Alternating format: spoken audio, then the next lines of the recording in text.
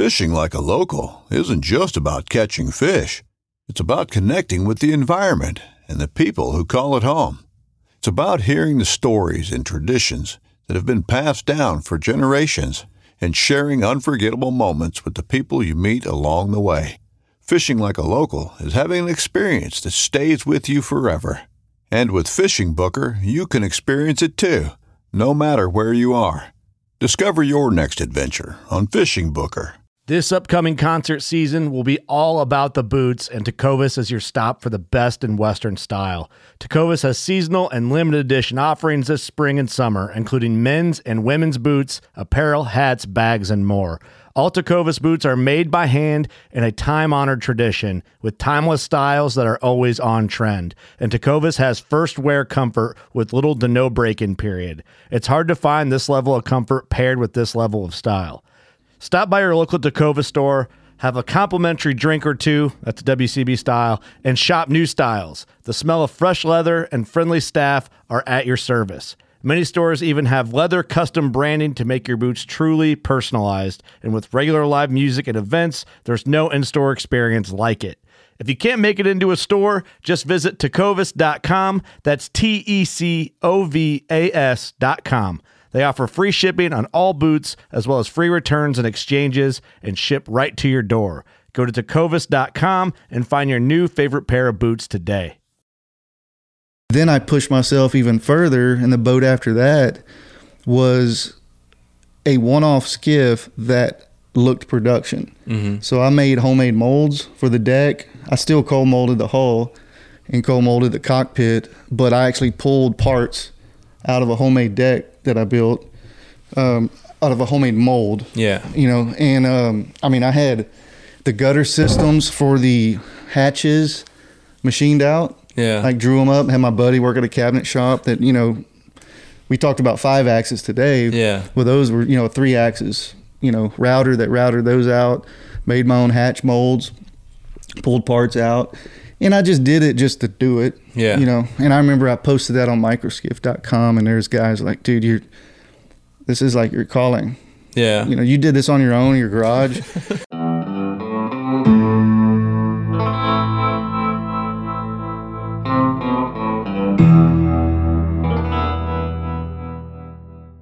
All right, guys, welcome. Everybody that's on Instagram, welcome as well. Welcome to another episode of the Skiff Wanderer podcast. Today I'm joined by my good friend, Mr. Brian Little. If you guys don't know who Brian is, he is the owner, creator, mastermind behind Sabine Skiffs, which, real quick, I want to say thank you. I don't think I ever have, but thank you. You guys, you've been one of my big supporters since the beginning, so I really appreciate all the support from Sabine. Today we're gonna talk about a little bit about Sabine skiff history. We're gonna talk a little about Brian's history. We're gonna talk about building skiffs, future of Sabine, and then we're gonna get a little bit into. I want to talk a little bit about some of the adventures that you've been on with the Sabines. For sure, I think you're gonna. Or you're on your way home from an adventure. Yeah, and unfortunately, skiffs got to get built tomorrow, so we can't fish, and some bad weather coming in. But yeah. No, we'll dive into those for sure. You guys should check out the YouTube video. Brian was kind enough to take me behind the scenes and do a little filming in the rigging shop and show some of the stuff he's working on for the future of Sabine, and was able to capture that and get a video together. And I'm excited for you guys to see that. I don't think it's every day that somebody gets to see really behind the scenes of skiffs getting built. No, I mean every now and then a customer would come.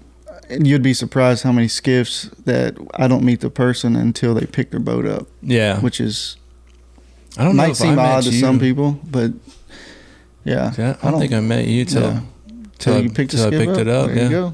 Yeah. Yeah. We talked a few times. But it's good to have the closer clients that come in. It's an excuse to go eat lunch and hang out. Yeah. And then, get to show the rig shop and then what's going on with the composite shop. And some get to see the aluminum shop, but very few people, It's crazy how, I remember when I picked mine up, it's crazy how far you guys have come. And that was, feels like yesterday, but I know, was that 2 years ago? Yeah. Yeah. I read it 2 years. And, every year it's different. You walk around the shop, or like the shop we started in, it didn't even have a bathroom when we walked into it, the first one. And, when we left and moved out, it was just, wow, there's a bathroom in the corner that we built, which was the first thing we built. But just how we set that shop up to get materials to hold equipment. And then now how we have just the rig shop, not really just our fab shop. And then, other shops that we're going to start that we'll get into. But, especially through COVID, and we're going to dive into that, and having the warehouse, way more things. And I just added a new shelf, and I didn't tell you in the shop, but I almost want to tear down where I store the push poles to do a shelving for the motors, just to stack them, and it's wild times that we're in, but yeah. Yeah. So, tell us a little bit about yourself, where you grew up. Okay. So, everything. Yeah, you probably hear Fisher. She's walking around, tipper tapping. Fisher's here with us. So, we'll debut her face here in a little bit. But, I grew up in Columbus, Texas. My dad was a cattle rancher, did a little ranching for himself, for us, but mainly we lived out on a ranch that a family owned. Yeah. And it was like a small town. They built a house for us, me and my 3 brothers and my parents. And we were it was just living out there, fishing, hunting when we weren't working. Did you fish the salt a lot? No, growing up, it seemed like maybe one time a year we would go, and my mother loved to eat flounder. So we would go and flounder fish, but it was all bait, very few lure stuff. I did have an aunt and uncle that live on the river, Lavaca River. So we'd go visit them and go flounder gigging. That was a lot of big pastime of theirs, and then red fishing. Yeah. But it wasn't to really lure and fly fish for saltwater fish till during and then after college. I got you. Yeah. And when a lot of bass fishing, a lot of freshwater. A lot of on the ponds, freshwater fishing. That's where I got my start, was all freshwater, and then trips to the coast whenever we could go. And then when did you really get serious about the salt? It was during college. I went to Beaumont, so halfway across Texas, away from my family. And I stayed there every summer. Yeah. Had a summer job and worked. And then some summers I would go to school. But every summer then I was fishing piers, lighted piers. Oh, yeah. My parents made a rule when I went to college that I couldn't take a boat or buy a boat because they knew, growing up, I was the guy, they're 4 boys. I was the one that took a rod and reel everywhere, no matter where. I was the fisherman. Yeah, we were the kids in high school that used to get in trouble at lunchtime with the cops because we were trying to fish bass ponds near the school. That was me. I mean, I just went all over that. Whether we were visiting people or whatever, I would bring my rod and reel with me. But it was the same way in college. So, but then in the summertime, you had more freedom after work, or weekends. And I fished a lot around Sabine Pass at some of the lighted piers. Yeah. And just walked out on the piers. And then it didn't take long to find the pattern. And then I was fishing a lot of ways that other people weren't. What do you mean? Well, I mean, you get a lot of pier fishermen or bait fishermen, right? So they'll say, cast net for shad or whatever, just, or shrimp if the bait shop was open. And then a lot of lure presentations. I found pretty quick that I started that too, just fishing with shad. Yeah. And then I found that I could free line shad and get a better presentation. So I was almost reeling in this free line shad. Then it went into getting jigs that looked like a free line shad. Yeah. And then all I did was artificial after that. Yeah. And then, every year, I'd stay in the area and work. And so that kind of grew. And then you meet more people that I went to college with or ran track with, and their family or themselves had boats. So sometimes they would take me, fishing. But it wasn't until I graduated college and I needed a boat. Yeah. That was the second thing I bought. The first thing was a motorcycle, which is the worst investment I ever made in my life. I mean, I was on the way home thinking I should have just kept this money and bought a boat. But in the grand scheme of things, because I couldn't really afford a motorcycle and I was looking at Mavericks and different other Poland skiffs, that I ended up building my own. Yeah. So in the grand scheme of things, I guess it was a blessing that I bought the motorcycle. So, when did you start fly fishing? So it was the first summer out of college, two of my high school buddies were at A&M, and we all graduated college at the same time. Yeah. I guess they were on a 5-year plan too. And one of them got a job in South Padre releasing falcons on the island. So he had a job and a place to stay on South Padre in the summertime, and we all graduated college. So I videoed, and I was big in the video, and I still am, but I just don't have time now with the skiff company. But I videoed it somewhere. I think I have that tape. Yeah. I don't know if a lot of people, my wife or other people, want to see that. No, but it was a lot of fun, like driving down there, just the jokes. I mean, we weren't like doing nothing stupid, but just in. Long story short, I ended up meeting someone on that trip who was friends of my two high school buddies. That was their college buddies. Yeah. One of them introduced me to fly fishing, and one of them is one of my investors in this company. Oh. No joke. Yeah. And is still with me, a good friend of mine today. You know, pretty much I call him my banker and business partner, whatever. And on that trip, two of the guys were really into fly fishing, and you know, you see it in high school. I wanted to buy some stuff. I wanted to get in it. Yeah. And I'm not ashamed to say it, but that's when I watched the river run through it and all that, you know, and the whole peak happened. But where I lived was so far away from Houston, and which was the closest fly shop, was Fish and Tackle Unlimited. Mm-hmm. And I remember even looking in like the Sears catalogs, and you know, because back then it's what you did. You didn't have the internet. You looked at all these magazines, or I don't even know if Bass Pro was even in the area then, you know, in the 80s. In early 90s, but yeah, that was so basically I couldn't afford a fly rod in high school, and I really wanted to get into it then. Yeah. But it was after college. Then one of the guys on that trip gave me an Orvis set. It was his. He handed me down, one of his sets, and then it's like a year later, you know, I was building first boat, and I bought my own, and I built the Texas scooter boat. It wasn't designed to pole. Mm-hmm. It was more to get us from point A to point B. Yeah. Because I was, in the wintertime, I was wade fishing for big trout. That was like, I did that for 5 or 6 years. And then I fly fished in the summertime. I got you. So put a poling platform on this 12-foot scooter boat that poled like an inner tube. And that was the first boat I built. I did, while I built that boat, I bought a bass boat to get me by. It was a 15-foot tri-hull boat with like a brand new 50 horse on it. Yeah. And a friend sold it to me. And so I was learning all the marshes, and this bass boat actually would draft pretty shallow, but didn't have the poling platform. You couldn't really pole it, and just trolled everywhere. And so it wasn't a good fly fishing craft. But it was called the Pro. That was the model of this 15-foot bass boat. And all my buddies, because we were in Beaumont, Cajun country, they all nicknamed it the P-Row. The P-Row? Because it said, you know, P-Row, like P-Row canoe. And so we took the P-Row all over. But I used that boat while I was building my first boat. Yeah. And then the first boat, when I was fishing it and I put the poling platform on it, I'm trying to pole this thing. And I was so mad at myself for not just stretching. I had the material. Mm-hmm. If that 12-foot boat, if I'd have just made it 15 to 16 foot long, it would have been a really awesome fly fishing boat. Yeah, because it could pole better. I mean, it was always shallow, but just poled in inner tubes. So, like, what led you to build that first boat? I know, like, you needed a boat, but like, how did you get like this is how I build a boat? Yeah, so I was fortunate enough in college, civil engineering major, but there was a concrete canoe competition.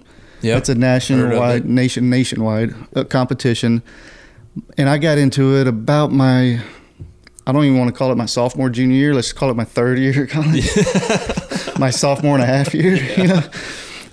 Anyway, I got into that, and then my junior year, I got into a little bit more. Well, my senior year, I was president of the American Society of Civil Engineers for Lamar, and I made that my senior project. Mm-hmm. And the dean was like, Brian, if this is your senior project, like, you're going to get credit for it. You're going to, you know, but that way you can focus on it. Yeah.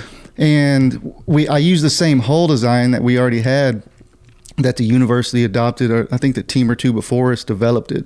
It was a good fast hull design. It turned, you know, but I lived on campus, so I could go to the lab. And back then you could have this before 9/11. Yeah. They gave us a key. So you just get in and out? In and out of almost every room of the whole university. Oh no!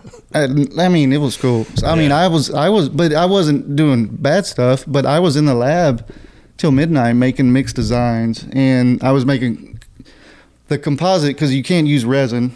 Right. It's a concrete. So your concrete is your resin. Yeah. But then during the day, on my spare time, one of my professors gave me a key to his office, which is but I would, which gave me a phone, and I would contact composite companies, so carbon fiber companies, fiberglass, all this stuff. And some of that wasn't good with concrete. Fiberglass is horrible in concrete. Mm-hmm. It causes a chemical imbalance anyway. But so polypropylene, polyethylene, all these different meshes, and I'm studying these in college. I built my own machine because all of our concrete breaking machines were too powerful to break lightweight concrete. So I took, the cylinders, because I needed this for a paper presentation, all this stuff.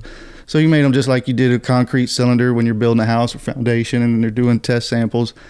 I made a deal with the local Texas Department of Transportation. Yeah. So I'm driving to Beaumont, and I would just wave to them. They're like, all right, Brian's here again. So I'd go break my own samples. They taught me how to work this machine. Yeah. And I'd break my own samples. Well, I went kind of past everybody previously in our university, and I made my own 1 foot by 1 foot or a square foot composite layups. Yeah. So this many layers of mesh or this thickness of concrete. So basically, I did all these different ones. Well, I had no way to break it. So I built my own little machine in college to measure stress and strain so I could see deflection. Yeah. About how many, pounds that we put on. It was a fishing scale and a motor. It wasn't anything special. So it wasn't digital. So I had one guy we're at 5 pounds. And I had one guy writing it down, and I'm watching a deflection meter. Yeah. All right, we're deflecting point whatever. And when you graphed it, it was just perfect. And it showed where it broke. Yeah. But anyway, so I did all that, and that just drove me. It was fun. It wasn't the canoe part. It was coming up with my own designs or laminate schedule. I was pretty much making my own laminate schedule out of concrete, and polypropylene is what I ended up going with some carbon fiber in some of these stringers. Yeah. So, and I got school credit, to do that. For doing it, yeah. So it was fun. But then I think it was my junior or it was my senior year, because I was president of the American Society of Civil Engineers, I got to go to some cool events on the campus. And that year, this guy he was from that area, Andy Green, he developed, he started doing sailboats. He worked in the composite industry around Dallas doing aircraft stuff. Yeah. But he was a sailboater. So he started doing his own sailboats in like the 60s or 70s, racing sailboats. He did composite chassis. And then when he got older, got his company going, he got into making industrial parts, and then got into pultrusion machines, which is how you make fiberglass or composite like tubes. Okay. It's one way to make tubes and shapes and I-beams and all this stuff. And he got a big contract to make like the largest diameter composite water pipe because of corrosive industrial water.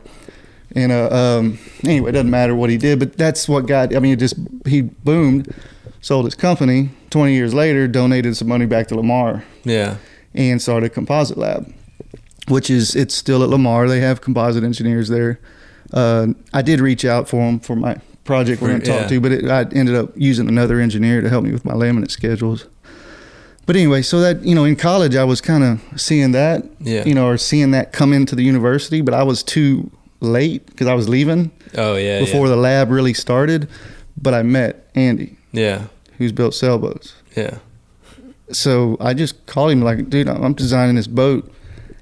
And I already did my own research. I knew who to call to already because of my concrete, my senior project. Right. Like I knew what company to call and who. So I told them what size of boat, this, and what thickness material should I use here. And they're not going to stick their neck out because they're not. Right. They don't want to be liable, but they help. Andy backed it up, said you're doing the right thing, the right thicknesses, the right densities of foam. And I built my own boat.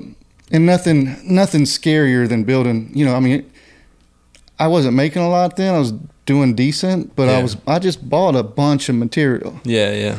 That could turn into nothing, you know, but it worked and floated, and I fished tournaments with that little bitty. It was a 12-foot boat, but I fished Texas Trout Masters. I've taken that boat to South Padre North Padre Island. I ran from Bird Island all the way to the land cut into 9 Mile Hole by myself, and then back fishing one day in a 12-foot boat. That's crazy. And then all over Sabine, all that. And then I was trying to get a production company going when I was 24 years old. So you were already trying to go full time. Yeah. So when I bought those materials, I went ahead and started a company. Yeah. So when I bought the materials, I didn't have to pay taxes, markup, and all this stuff. And so I already had an LLC going. Got set up with Parks and Wildlife with Coast Guard. Had all that numbers, and I was even 25 or I think 24. Awesome. Hey, I thought my goal was to retire by 30. That worked? No, but retired by 40. But I'm working harder than I ever worked. Yeah. No. But yeah, so I was doing that, and that was right when, you know, so I had this little scooter boat, and back then you had forums. You didn't have like... Oh, yeah, chat rooms and forums. Yeah, I think Too Cool might have been going. I don't even think Too Cool Fishing was going, but you didn't have Facebook. But because I was closer to Louisiana, I started going to some fly fishing clubs in Lake Charles. Yeah. And still friends with some of the original people I met. Ron Begno and Devin Palmetto and some other guys. And there was one Hells Bay in Lake Charles. There was a dolphin skiff, 15-foot dolphin skiff with a 40-horse Merc, like overpowered. And those are the only guys that I knew had poling skiffs, and I knew somewhere in Houston or whatever from Too Cool kind of starting off and all this stuff. And they're like, dude, you know, you need to come fish on this versus your scooters. Wait, you know, set up for fly fishing, storing rods. And, you know, when I built my boat, it was a scooter boat that had a pointed V, and it wasn't until I almost had it done, and a friend was like, dude, that looks like a New Water. Yeah. Like, I don't even know what a New Water is. You know, then I figured, you know, I learned who, I can't get the owner of New Water right now. Tim Clancy's his name. I said I couldn't think of New Water's owner's name. Yeah. But that's when I learned about New Water. And at the time, I think he had the Avocet, and he just built the Curlew. I think so. Anyway. Yeah. And that's when Kevin Finn was in his business partner, I can't think of his name, started East Cape. And I'll just say it, it's when Beavertail knocked off Hells Bay. Was right when I was getting my first production molds going. And that cycle, I'm not going to get into that story because it's right when I met my wife. We were redoing a warehouse in Port Arthur, Texas. And it was just it wasn't a horrible time in my life with my wife and family, but the guy helping me get this going was he was a crook. He was just a straight up crook. So con artist, and he did some other things even after the skiff molds got to us and whatever, that it was just had to get away from him. Yeah. And luckily I got majority of my money back. I just lost all the sweat equity that I had. Yeah. So anyway, I was 24, 25 years old, whatever. I think 25 was like the hardest birthday I ever had because I was, you know, my life was ruined, gone, right? Yeah, I was ruined. Anyway, but yeah, Kayla was, you know, she helped me kind of get that warehouse and office stuff going. So we learned a lot, learned a big valuable lesson. Huge business lesson. I mean, I learned more that year with entrepreneurship and stuff. I was going to class at Lamar. Yeah. Some entrepreneurship classes and different things. And actually those guys helped me negotiate the deal to get my money back. Oh, so, that's good. Anyway, but you know, so you got to fail to succeed or whatever, how people say. And right after that, I had a trailer for this first production boat and all this stuff. I had a boat in a mold. Mm-hmm. And I never got to put that boat on the water, which was kind of a blessing, but really hard. So I had this motor and some other stuff, and I was already getting vendors set up, motor vendors and all this stuff. So I just built was my first, even though I had a production poling skiff molds made. After that, I built my first poling skiff, really, that made it on the water. And it was a wooden, I had all this money and stuff tied into this. I did get some back, but I was just getting married. I was like, I'm not going to put a lot of this money into a homemade boat. Right. So I did just marine plywood, fiberglass, and polyester resin. I didn't even use epoxy. But I learned a lot in composites at that time, building those molds and building those first parts. I set out for my own sake, not like to prove this to the world. I want to see how light I could build this it was almost 19-foot pole and skiff. That was a little narrower than the Versatile. It had a 40 horse on it. And this wooden boat was almost too light. I'm surprised it didn't break. Yeah. But to the point that the 4 years I ran it, when I got done with it, to learn more, I cut it up with a chainsaw to see if anything inside stringers broke or whatever, But I ran that boat. I repainted that boat 3 times. I ran it hard. Every boat that I've built homemade has a 3 to 5 year cycle. In my whole life, I have about a 5 year cycle of work careers, but I'm on 6 years of Skiffs, so we're not giving this one up yet, or selling or moving off or whatever. Yeah, but exactly, that's how I create. That's what I did. I got rid of that one and evolved into another one, which was then I pushed myself even further, and the boat after that was a one-off skiff that looked production. Mm-hmm. So I made homemade molds for the deck. I still cold molded the hull and cold molded the cockpit, but I actually pulled parts out of a homemade deck that I built, out of a homemade mold. Yeah. And I had the gutter systems for the hatches machined out. Yeah. I drew them up, had my buddy work at a cabinet shop that, we talked about 5 axes today. Yeah. Well, those were, 3 axes, router that routed those out, made my own hatch molds, pulled parts out. And I just did it just to do it. Yeah. And I remember I posted that on microskiff.com, and there's guys like, dude, this is like your calling. Yeah. You did this on your own in your garage.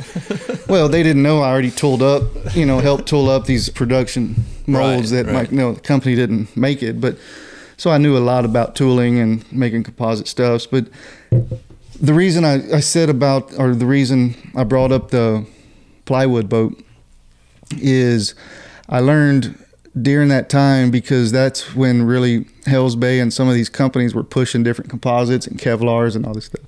And my first scooter boat it had Kevlar in it. Yeah. The carbons at the time were too thick. They didn't really help you out a whole lot and whatever. But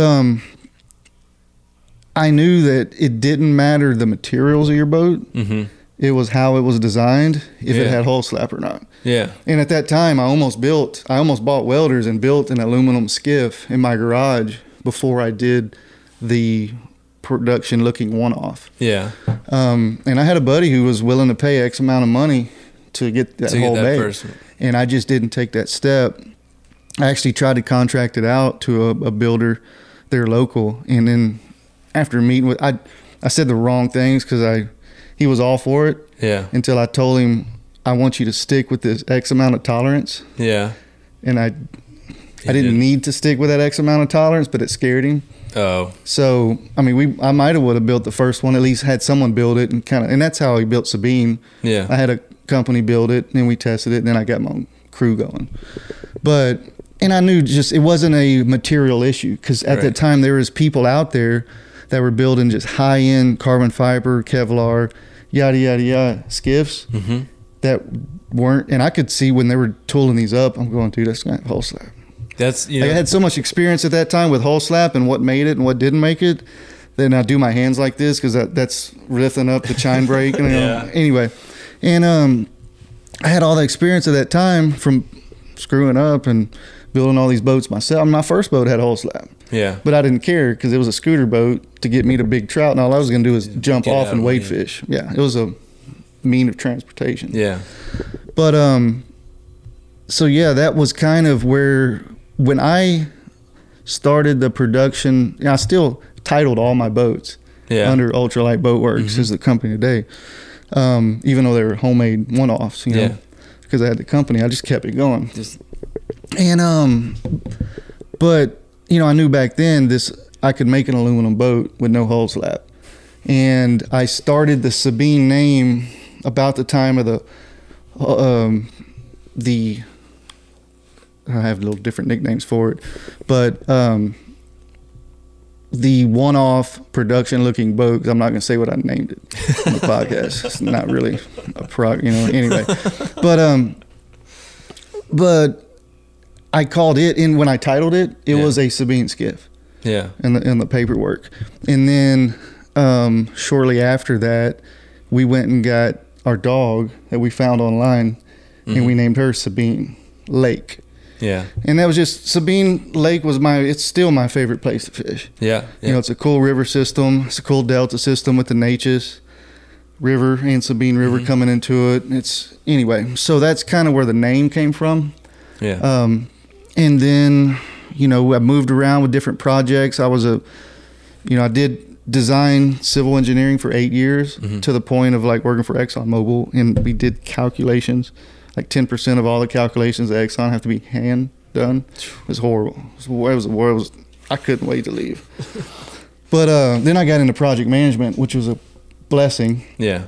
Because my lead project manager, still a very good man and very someone I look up to today. But he taught me a lot about contracts, legal terms, reading things, invoicing, and I run my company how he taught me to run our projects. Yeah. Pretty much. And then, that led to successful projects under him, to Kinder Morgan calling, getting an oil and gas job back home in Texas. Yeah. And that's why we bought this house, and where we live today was not for boats or anything, but I worked for Kinder Morgan for like 6 years as a senior project manager for them. And that's when a lot of people, even this new composite project we're working on, and we're not sinking a lot of money. Let's don't say that word. We're putting a lot of money into this project. Yeah. And people are like, dude, you're not scared. And some of the projects that Kinder Morgan handed this piece of paper over to me that they did research on. Yeah. But they're like, all right, Brian, you got 9 months to build this XXX $1 million project, and you're the guy that's calling all the shots. Yeah. You're in charge if someone dies or gets hurt on this, You just kind of get used to it. Yeah. Yeah. That job, and the job before that, the risk involved and who I was representing, and the amount of money and the amount of people working on my projects is, it builds character pretty fast. Yeah. Yeah. So I get that. Yeah. So, but that taught me a lot of business stuff and reading contracts and all that stuff. And then, we moved here, and you meet this one guy, and it's a weird story, but just my neighbor, 2 houses down, he doesn't live here anymore, and he had a really awesome fab shop. He saw the production one-off that I did, and he's like, man, you gotta come look at my shop. So we rode down there one weekend, and it's an awesome shop, and they built a few work boats, and they built oil field equipment. And I told him my idea of this aluminum know-how whole slab boat, and he's like, dude, we're kind of slow. I got guys that can draw 3D, draw it up 2D. We'll draw it up 3D. We'll do takeoffs, and let's build the first one. Try it out. If it works, how many think you can build a year? And I told him. So he's doing the math. Of course, he had a business partner to answer to also, which is why they didn't, after it worked, the oil industry really took off. So they didn't need this 20 or 40 foot area of their shop taken up to build a boat. Right. When they could go make 3 to 4 times the amount of money they'd make, me paying oil. Yeah. And that's just, that's that industry. But that was a blessing too, because then we were forced to make I got my own crew going. Yeah. At least the shop and, whatever. And then it just kind of grew into Sabine Skiff, the aluminum skiff company. Yeah. Which has got us where we are today. And, I'm always a guy, I'm not, if you look at my personality, if you ever do a personality test, I'm the entrepreneur. I growing up, I wasn't, but I was the youngest of 4. I was a baby. Everybody did everything for me. Not because I wanted them to. They just did it because I was the little guy, you know. I never fixed the tire on my bicycle. I learned how to put the chain on. But my brothers, I'd be like, man, my tire's flat. They would have it fixed before I'd go get some tools. But that's, until I got out on my own, then I realized, even in college, I always wanted to do my own thing. Yeah. it's funny. I was a little kid. I always used to think when I was on the ranch, like I always wanted to invent something. Yeah. And we got stuck one time. My dad had his Willis Jeep that we'd drive around the ranch. It was our personal Jeep. We'd go hunt with it. And one time we got stuck, and he always told us where we were. The Jeep had a winch on the front. Mm-hmm. He said, you better point that winch to either a fence post or a tree, or you're going to be stuck here a while, or you'll have to, mess the Jeep up pulling around. Yeah. And I was like, why can't we build an anchor? Yeah. And I come up in my head, what if you had this little anchor to put our winch on and it pulled in? And about 2 or 3 years later, I'm still on a ranch. I don't know how old I was then. And I'm flipping through this magazine. There's the anchor right there. And I was like, dude, someone else had this freaking same idea. But that's how I thought. I always was like a problem solver. Yeah. And I always, my mind, and I get on my guys at work, like, why did you just walk by this to go get that? Or put 2 boats in at a time so you can go fuel tank, polling platform, trim test. You always have these tools out. Just go 6 foot over and do the next one. I try to drill it in their head, think like that. Yeah. Although I'm paying you by the hour. I'm trying to get this production going. So that's what really intrigued me in project managing versus the design part. Mm-hmm. I love designing boats. Yeah. I kind of like building them and seeing them, and the production part. Yeah, I noticed really intrigues me more. I noticed that today, like when we were walking through the shop. I kept telling you, let's go to the next one. Well, yeah, and then, no, just like, you're sitting there talking, and then you look over, and the guys are kind of looking at something, and you just immediately jump in there, and you're like, look, we're gonna do this. It's gonna be like this. We'll move it around, and I don't know, I definitely picked up on that. Yeah, I don't like idle hands. Yeah, but and luckily my fab shop guys are cranking them out. They're the hardest working guys that I know. Yeah, they're awesome. They're and the highest paid in the company. I'm serious. Yeah. I tell the more than I make. I tell my lead guy every year, you're still now next year or two I might beat him, but to this day he's still the highest paid employee of the company, and he's reminded that all the time. But he works hard, and they have yet to come to a Christmas party. They have yet to take off because they want to work. They just like building them. Yeah. They don't use them. They don't fish them. They don't fish them at all? The first time, and I almost cried the first time one of them I actually did. The first time all 3 of them and their dad got in the boat was I saved them from a flood. Oh, that's that video of you running up the highway. Yeah. Yeah. And I drove into our shop, had about 4 foot of water in it. Luckily, they hung the welders from the ceiling. Cool. All the drills, everything else was underwater, but saved the welders and, the water drain. We just kept building boats. Yeah.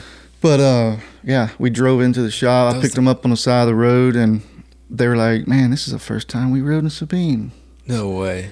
And some have been working for me for 4 years. I was like, I felt bad, but they don't, you can ask them. Yeah. They have their own hobbies and whatever. That's also a blessing, too. Anybody watching this, don't hire fishermen or hunters to work for you. Because that's what they're going to go do all the time.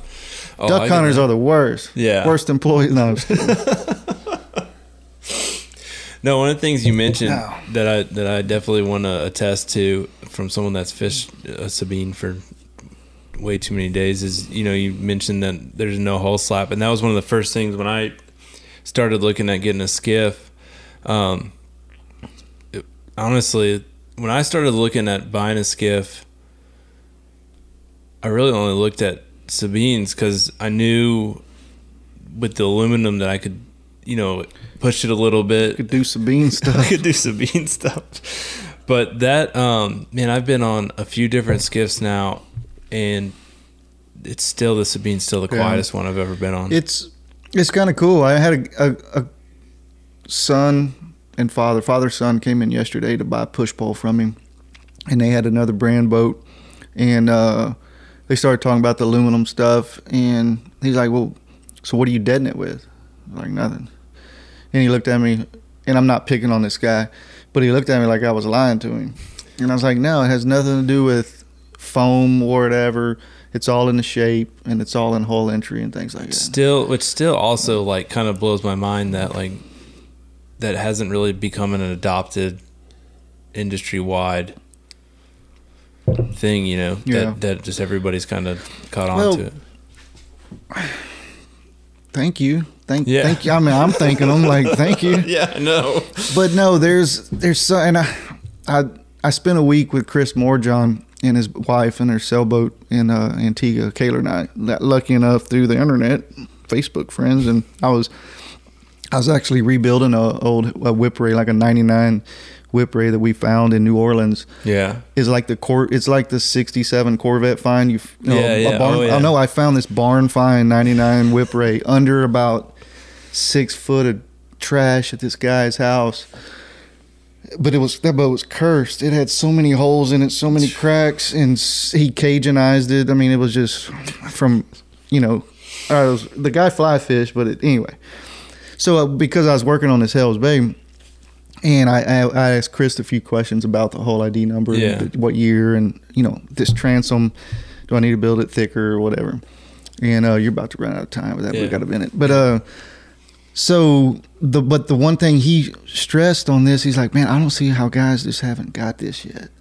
And I want to name some company names right now, but I'm glad they don't have it figured out. Yeah, but maybe they don't. I mean, a lot of people in a lot of parts of the country, they're not worried about hull slab. They have open water. So they're building open water skiffs that are open water skiffs, and they're not worried about hull slabs. So there's more companies, and a lot of them build skiffs. Yeah. They're trying to build their bay boats with no hull slab, which is a great idea. It's awesome. Yeah. Excuse me, it's awesome. They should be doing that. But you need it here. Yeah, I mean, it helps. It's the most thing. It's annoying to just listen to. It really is just like, when I'm on a boat, when I'm on a skiff and I start hearing it, I'm just basically thinking to myself, like, well, here goes all the redfish. Yeah. Yeah, I mean, it helps fishing. It helps stealthiness, clear water, spooky fish that are already high pressure. Yeah. I mean, there's fish that are so dumb in certain places because of low pressure watercolor that it don't matter if you roll in and your grandpa's John boat or up underneath the boat. Yeah, whatever. Yeah. But yeah, when you got to watch, your pressure waves, and you have to watch all that because every boat's going to push them. So let's talk a little bit about what you got going on. So long term, like the carbon skiff. Let's talk about the carbon skiff. So, because I'm excited about this so thing. Evidently, my life and my career has this 5 to 6 year term, and I'm on year 6. But now, we're not doing anything different from the aluminum boats. So we started with a versatile. The first aluminum skiff we built, we only built one that exact size. Yeah. And then a guy here in Texas he just, from a friend of a friend, knew I had this boat built, and he wanted a guide to be, he wanted a boat to guide in, right? Not a guide boat, but or not a guide model. But so we made that first aluminum no hull slab boat that we built with my neighbor. We widened it a little bit and we lengthened it, and we knew we were going to run more of the Tohatsu 40, 50, 60 hulls. So that bottom and side design, his had a one-off deck design. But that was based off running, the Tohatsu 40, 50, 60. At the time, didn't have the 60. And that was the versatile bottom. Had the reverse chines, everything. Ran good. And then we started production with the deck that we still have to this day. Yep. Changed a little bit of layout and stuff here and there, but for the most part, that first production skiff hasn't changed in 6 years. Once we had the versatile up and going, we made the micro. People want something a little simpler. Matt Lowe got the first one with the tunnel hull. Took it down south. First one? First mic. Nope, sorry. He got the second one. Oh. The first one we took from Austin to the coast. Yeah. That was a non-tunnel, no jack plate. I rigged a jet with a homemade jack plate and a plug-in, a Warren winch plug to plug the electrical. Yeah. And I used a a winch system to you skin deer and hogs on the back of your truck that goes into your deal. So in 15 minutes, I could go from an outboard to a jet solo. Yeah. If I had help, I could do it in like 5 minutes. And because you'd lift it up, you'd swing it in, grab the new motor, swing it around the other way, put it on the boat. 4 bolts with the impact. Yeah. And plug it in. Good to go. A little bit of silicone. But anyway, so that was the first one that we took from Austin to the coast. And so that was the micro. But I learned from the micro because I had oar-lock risers on it, which were expensive to build. The micro had less freeboard. Basically, I was shaving weight where I could with being Sabine strong. And I always hashtag Sabine strong. I could make these boats lighter. I mean, I could easily thin down the walls, thin down the bottom. But my clients and you would just tear them up. Yeah, we would. I mean, they're to the point where they're almost tearing up, a 700-pound versatile hull or a 500, and they're a little less than that. I just round up. Nice. But the first micro was like 370. Now they're like 470, 475. Now they're like 490ish. Yeah. But anyway, and the versatiles are like 675 to 690 hull only, and but so we built a micro, kind of learned from that trip, wanted to row. Yeah. And I was like, man, I need a river skiff. No one in Texas is building a poling skiff because you have some cool rivers in Texas. I mean, you have the Brazos, there's Dallas that has a lot of fly fishermen. I'm not going to talk too much because I'm educating my competition of Texas market. But now you have a lot of places in Texas that have these rivers in their high populated cities. Yeah. But these people go to the coast. Right. Well, I came up with the river skiff. I haven't sold but like this many. Yeah. But it's aluminum poling skiff is already niche. To me, it's not even niche. It's super niche. Yeah. A regular poling skiff is niche. An aluminum one is like a super niche. Well, then you go put a river skiff with oars on it, and then you can go to the coast. I mean, that's like just a super niche. So anyway, so we come out with the river skiff, and I love that boat. I mean, I could take one of each boat, and use them. Yeah. And then we just come out with the guide that I ain't had time to put on the website. I've already sold as many guides as I had river skiffs. Oh, really? But we'll put it on the website before the Houston Fishing Show this year. But that's been a good boat. So I kind of hit everywhere. I haven't built a V-hull boat. Yeah. But I've had a handful of Louisiana people, Louisiana potential customers, that just want an aluminum V-hull boat. But to me, when you take, aluminum is good. People call me all the time, and I'm probably the worst salesman, but the best salesman for Sabine. But if they tell me, look, I just want to be shallow in this, and I'm like, well, this is our price of our boat, and we can go shallow. Yeah. Well, they're like, well, why would I get aluminum versus this, the other material? It's like, well, you can beat it up. If you have you want your kid to take it, and you want it, you're scared they're going to beat the, ding the dock or hit rocks, or let's be honest, no one wants to run over oyster or whatever. No, but sometimes oyster sticks, you're pulling in this much water, and you have oyster clump that's this big. And so that's where, aluminum is better, right? Yeah. So anyway, we built the guide model, and we kind of have that going. So I don't really think a V-hull boat is in the aluminum, in my aluminum company's foresight. Like, I almost did it one year, and I probably would only built 3 of them. Yeah. But I love that flat bottom. Yeah. I mean, and it's weird, it's slides, and it's too. So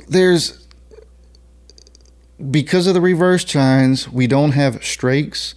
A lot of people are like, it's not going to turn well or whatever. And the thing that let me run it if you don't believe it. As I think me and Owen Gaylor probably, I can name a few other, Richard Garner we can run these boats and really show what they can do.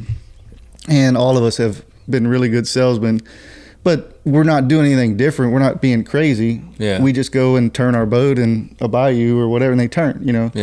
And then they pole straight without the poling strakes, which technically are running strakes in the boat design. I can tell you right now, I need to start. That boat, like, I mean, the other thing that we got here on the Texas coast a lot is wind. Mm-hmm. And that boat will pull straight upwind, side to the wind. We're about to talk about a lightweight carbon fiber skiff. Yeah.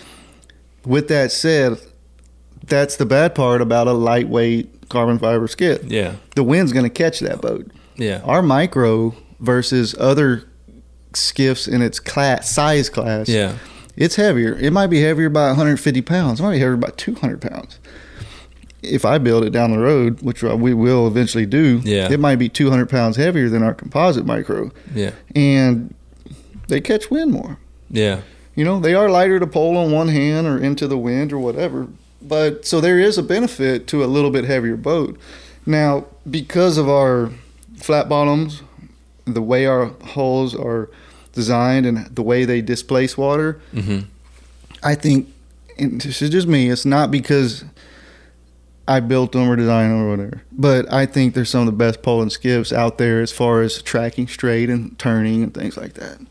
Oh, even with their weight being the weight they are. Yeah, I mean, with that, don't get too mad. Like I've gotten on some of those like smaller like micro skiffs and stuff, and I like I'll go and push it like I will my boat, and then almost fall off the back because the boat moves, completely differently, just because of the weight. Yeah. And I'm used. I mean, I think honestly with the weight, like you get used to it, and then you see what it like you said, all the benefits. A versatile. I mean, if you look at the size of it, yeah, in the class, the width, the bottom width, and the length. If you truly weighed every boat out there, I still think we're the top 25. Oh, yeah. Or at least top half as far as weight. Yeah. Some of them are out there a lot heavier than you think. Yeah. And the ones that are super light or, most of them are smaller. Like our micro size and stuff like that. But that weight, it helps you. It helps carry, with a crosswind and things like that. But, I have to build them that tough to hold together or people would just blow them up. Yeah. Literally. Like the other thing that I've noticed with mine that they're really well balanced. They're so that's a well good balanced. That's a good point because I did not do a center of gravity study on a composite skiff. Yeah. Or any of our skiffs, but I've built enough skiffs that you just knew. Yeah, I mean, balancing a poling skiff is it's like there's no one what's the term I'm looking for? There's not an end all be all situation. Yeah. Your buddy's heavier than my buddy. Yeah. You're heavier. You're probably not much, but a little bit heavier than me. So you kind of gotta. That's why I didn't do a center of gravity. It was like, dude, it's gonna be thrown off because XYZ guy weighs 160 pounds and his client weighs 250 or 220. Yeah. Center of gravity study ain't gonna help anything except we might learn that you might need to move this back or whatever. But you're gonna learn that when you pull the boat anyway. Yeah. If you feel it can fill a boat, that cooler needs to move back 6 inches. Or hey, dude, your fly gear or the cooler you brought, soft cooler, put it on the back deck. Yeah. Or ma'am, don't sit on my back deck. Go sit on it. Don't sit on the front deck either. Sit right in the center of the boat. Or, and that's where our guide skiffs. We've moved these coolers around enough, and we kind of know. No, yeah. Where our fuel tank is fixed, and we're very few companies that put the battery even on a center console boat in the back. But we do that because our fuel tank's so far forward. Yeah, and to add a little bit. Yeah, it balances. Yeah. But if you're 150 and your buddies are 250, yeah, you're SOL, bud. Yeah. It's switch. I mean, you're going to do this. Yeah. I get the question all the time, what's your boat draft? My first response is, well, how big a boy are you? Because if you're 150 or you're 250, then it's two different numbers, and it's probably an inch or more difference. Yeah. How big are you? How big are your friends? And that's just, I'm sorry, but, I don't say that to hurt your feelings. But if you're that big, oh yeah, it's going to make a difference. We need to think about you're building your boat to go a little bit lighter and things like that, And so, yeah, balance is one thing that, I get, there's nothing I can do about it, but you put a power pole, well, that can throw off a little bit. Yeah. You can, with the boat empty and I drop it in the water to go test run, I can see it listing over. and that sucker might only weigh 15 pounds or something. You know? Yeah, definitely. getting dry throat talking too much. but you can compensate that. You just scoot over in your polling platform like 2 inches. Our polling platforms aren't tiny. A lot of people compliment on how big the top is. How big it is up there. You know, and you can move around. I have this little advisory board, I call them. So a lot of guys on a group text that they get to see a lot of things no one else sees and hears, and get questions asked almost daily. Should I do this? What do you think? And I was about to ask them the other day, and I was like, well, I got so much time because we're still making molds. Yeah. But like, should I shrink down the Carbon's polling platform? Because the micro is smaller. Yeah. And we use the micro for the river because the deck's narrower. Yeah. And if you didn't, it would look weird. Yeah, it'd be way out there. So anyway, and the Guide and the Versatile has the same polling platform top. And I'm showing this, you know. Anyway, same size. They go this way. But, you know, do we need to narrow it? You know, save a little bit of weight or whatever. But that's something we'll figure that out down the road. But yeah, you know, a lot of forethought into that, how we rig them, and you know, balance wise. Yeah, no, definitely. All right, so we got a little in the weeds. This carbon boat that you're building. Yeah, so it's like a dream of yours, right? Yeah, so I mean, I've been working on this technically since I was in my early 20s. Yeah. Back then, carbon was available, but the thicknesses and the weights that we need to make these boats now, they weren't really that available back then, at least that I found. So making a carbon fiber, you know, carbon fiber skiff 25 years ago pretty much would have weighed close to the same weight as a fiberglass boat because of thicknesses of materials. Now, I'm sure you could have found some. Unidirectionals were there. There's harder to get. But today, you know, about 2 or 3 years, you know, the aluminum skiff market and our production we were there. We were about as big as I wanted to take it with the crew we had, because to go an extra step was like so much more bigger shop, right, or bigger headache. I was like, let's just plane this one out. We'll grow the company by starting a composite division. Yeah. And I was going to do a fiberglass boat. I mean, I'm confident even with the carbon fiber hull design that we have now, and I'm just going to call it the carbon fiber boat because it will be. But it would only be like 550 pound boat, you know, under 600 pounds. Right. But then if you can use some carbon fiber in some places to take away some weight, you know, you could maybe shrink that down. Well, then I talked to a lot of my customers, and they're like, dude, you're already there with Sabine. You're already a high-end aluminum boat, let's be honest. But you do some of the best rigging. You do all the right stuff. Let's just go there. Just keep going high. Let's just go to the best materials we can. Yeah. Why not? That's when I decided, let's just use epoxy. Let's go full carbon fiber, no fiberglass in the boat, and let's just do everything we can do. Yeah, just go all the way. Go all the way in. Is it going to cost another 10, 20 grand more? Probably. So, yeah. But when I told that to my customers, all they said was, okay. Yeah. Like, I don't care. You know, and it sucks. It sucks because the cost part of it, I don't keep wanting to use that word, but the cost part of it isn't cool because if I didn't build these boats, I couldn't afford them. Yeah. I mean, when I was with Kinder Morgan, I could have. Yeah. But even it kind of hurt me back when I was 25 because I was building these pretty much going to be some high-end polling skiffs that I couldn't even afford at the time. So it's kind of the catch-22 of taking it to that extreme. Yeah. But even with my client suggestions, and some of my vendors and friends are just like, just do it. Just go the extra step, stay on top, you know, with your game and with your company. And no, I mean that's like I'll get asked a lot by guys, like, you know, they'll ask me how much my skiff costs, and they'll be like, oh, well, I can go buy this other ones. Right. And I'll be like, well, you're gonna get exactly what you pay for. Yeah. And I went down that this weekend with a gentleman I hunted with, and yeah, it is what it is. I'm not getting rich making these boats. Yeah. I'm not rich to begin with. My parents aren't rich. I graduated college, and my starting salary that year was more than both of my parents made together that same year. So I'm not a rich family. I don't have trust fund. I don't have any money. All the money I've made in my life, I've made it. Yeah. So with that said, you know, anyway, yeah, that's just where I want to go with it. And I'm not overcharging. My point is I'm not overcharging for this. My margins aren't just stupid. No. You know, I still have to sell in-house. I can't even do dealerships because I can't afford that markup from a dealership. So it's a lot of labor in our aluminum boats. The materials cost way more than most people think, way more than I call them Arkansas John boats that, you know, come off a big spool of aluminum, you know, and then they form them. Pressed, yeah. So, yeah, I mean, it's a lot of love in each boat. There's grind marks and there's sand marks on it.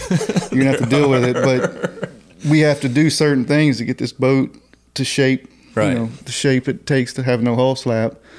And then that's when we took the rigging to the next level. Yeah. Because you already had to charge that much, and then the painting to the next level, then the trailers. You have to do that, in my opinion, to make money. Yeah. Otherwise, if I made whatever, 5-10 grand, or could charge $5 to $10 grand less, I'm just a hobby. Yeah, I get you. So I had to do the best rigging and all that in my aluminum boats. Right. Which then is going to go into the carbon fiber kind of part of division of the company. I can't wait for those things. Yeah.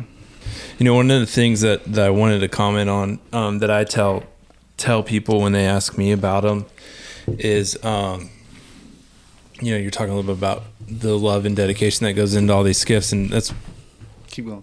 One of the things that I've noticed is you build these things exactly how each customer needs them, and then you've got the insight too to, you know when it's like, hey, I understand what you want, but that's not, you know, that's not going to work. We're not going to do that. Yeah, we're not. So, you know, I have a couple golden rules.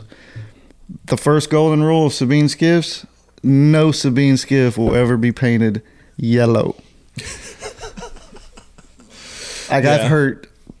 There's one customer, he said, Brian, he said, I want a yellow boat. I was like, sir, I'm sorry. And it was probably after he gave his deposit. Yeah. I don't remember. If it's before, I still tell him. I don't care. But I'm like, we will not do a yellow boat. He's like, I have a custom yellow boat, and I want this to match. And I was like, okay, if you have a 61-foot Viking that this is going to go on, we're probably going to paint the Sabine skiff yellow. That's like probably bending the rules, or, you know, you know, if you're a celebrity or someone and I get to go hang out with you, might paint your boat yellow, but probably not, you know. But what's the Margaritaville, the singer? I'm going blank on it. Jimmy Buffett. If you're Jimmy Buffett, we might paint your Sabine yellow. I don't know. But no, just kidding. We won't paint us Jimmy Buffett Sabine yellow either. But there's some things where you have to cut people off because it's going outside of either being a bowling skiff or you know, outside of my design criteria. You know, I don't float boxes, horrible. You know. Anyway. No, I just think that things like that. I just think it's really cool that, like, you know, so many of those skiffs out there are just, you get what you get, and these things are the carbon skiff custom. Because it's out of mold. Yeah, right. That's the bad part is, you know, you're going to have a choice of consoles. Yeah, it's about in some colors, you know, but we can't go, you know, unless you want to pay for a one-off whatever. Yeah, a deck. You know, I'll take your $50 grand and we'll go build you a one-off deck, and, you know, go do what you want to do, But with aluminum, that's what is cool. You know, the startup wasn't a lot. Yeah. Because you had a welder and some dudes, you know? Yeah. But then when you jigged it out and, you know, there was some things, there's a lot of stuff to figure out. Yeah. But to get as efficient as we are today. But that's really what's fun with aluminum is how quick me and Brandon, my lead shop guy. Yeah. I can draw everything up on CAD, take it to him, in literally whatever, let's just say 2 weeks. Yeah. A week. It's more like 2 to 3. Let's just say 2 to 3 weeks. me and him can have a brand new design out. Like that quick. Where in composites, you're not going to, even cold molding something's not going to, it's because of cure times and whatever, you have to wait. Yeah, you walked me through that a little bit today. It's so fun to deal with my customers. You know, I want this console to do a certain thing for my kids or this, and storage, and some storage things we'll do. Well, another golden rule, we don't do live wells. And every time I ask someone, they're like, I want a live well in my boat. I'm like, okay, what for? Well, I take my grandkid fishing, or I take my son fishing a few times a year. Yeah. Because anyway, and I was like, okay, so there's 52 weeks in a year. 3 or 4 of those are holidays, birthdays, and family events, maybe 6 of them. Yeah. So you fish 1 time a month, 2, you start doing this math. I was like, so basically what I'm getting at is how often do you take your how often son do you need that thing with, or whatever, whoever it is with shrimp? And they're like, well, how'd you think about it? I don't know. Last year I did it 3 times. Yeah. Like, just take a bucket. Why pay for it? One of those little battery powered aerators on the side. Exactly. Good to go. Why pay for it? Why carry it when you don't need it? Right. That's why we make all our trolling motors removable and batteries removable. Yeah. If you're not, you need it, leave that junk at home. And not junk, I like a trolling motor every now and then for jacks. And we might go night fishing tonight. We're going to be using trolling motors in the canals. Trust me, I've been thinking a little bit about talking to you about putting one on mine so I can do a little bit more. Well, at night, and there's certain circumstances, we talked about tarpon and different stuff where you live in other areas of Texas, that it's good to have that propulsion. But anyway, I digress. About the live well, the carbon won't have it. We will never have one. Yeah. And I don't put them in our aluminum boats. And I'm not being rude to the bait fishermen. I'm not some uppity fly fisherman guy. It's just that these days with lures and our clientele, and I get it, you want to take your kid or yourself out or whatever and throw whatever bait you want to throw, but when you really talk to them, they don't use it that much. Or tournament, like, I'm going to use this, I'm going to tournament fish with my Versatile. But they have, 2 or 3 other boats or another boat. I'm like, so how many times are you really going to fish? Once. Like, just put a cooler in there with, oxygen to keep your redfish alive and whatever. So, Yeah, so you're talking a little bit about how efficient your shop is, and I mean, I saw it firsthand today, definitely walking through there. But you started having some issues, right? Yeah, well, but not really shop related so much. Yeah, we're gonna get into Texas freeze. Yeah. Do you remember the date? It was like I wasn't here. So we had a freeze last year. We got into year 2 of COVID. Yep. Year 1 of COVID, the only delays was everybody was at home because no one knew what was going on. Yeah. And then people started getting sick. Then you had work delays, right? But so we just finished 21. Yeah. So 2020, I don't even know when COVID started. In 2020, during COVID, the only delays I had were customers putting their deposit down.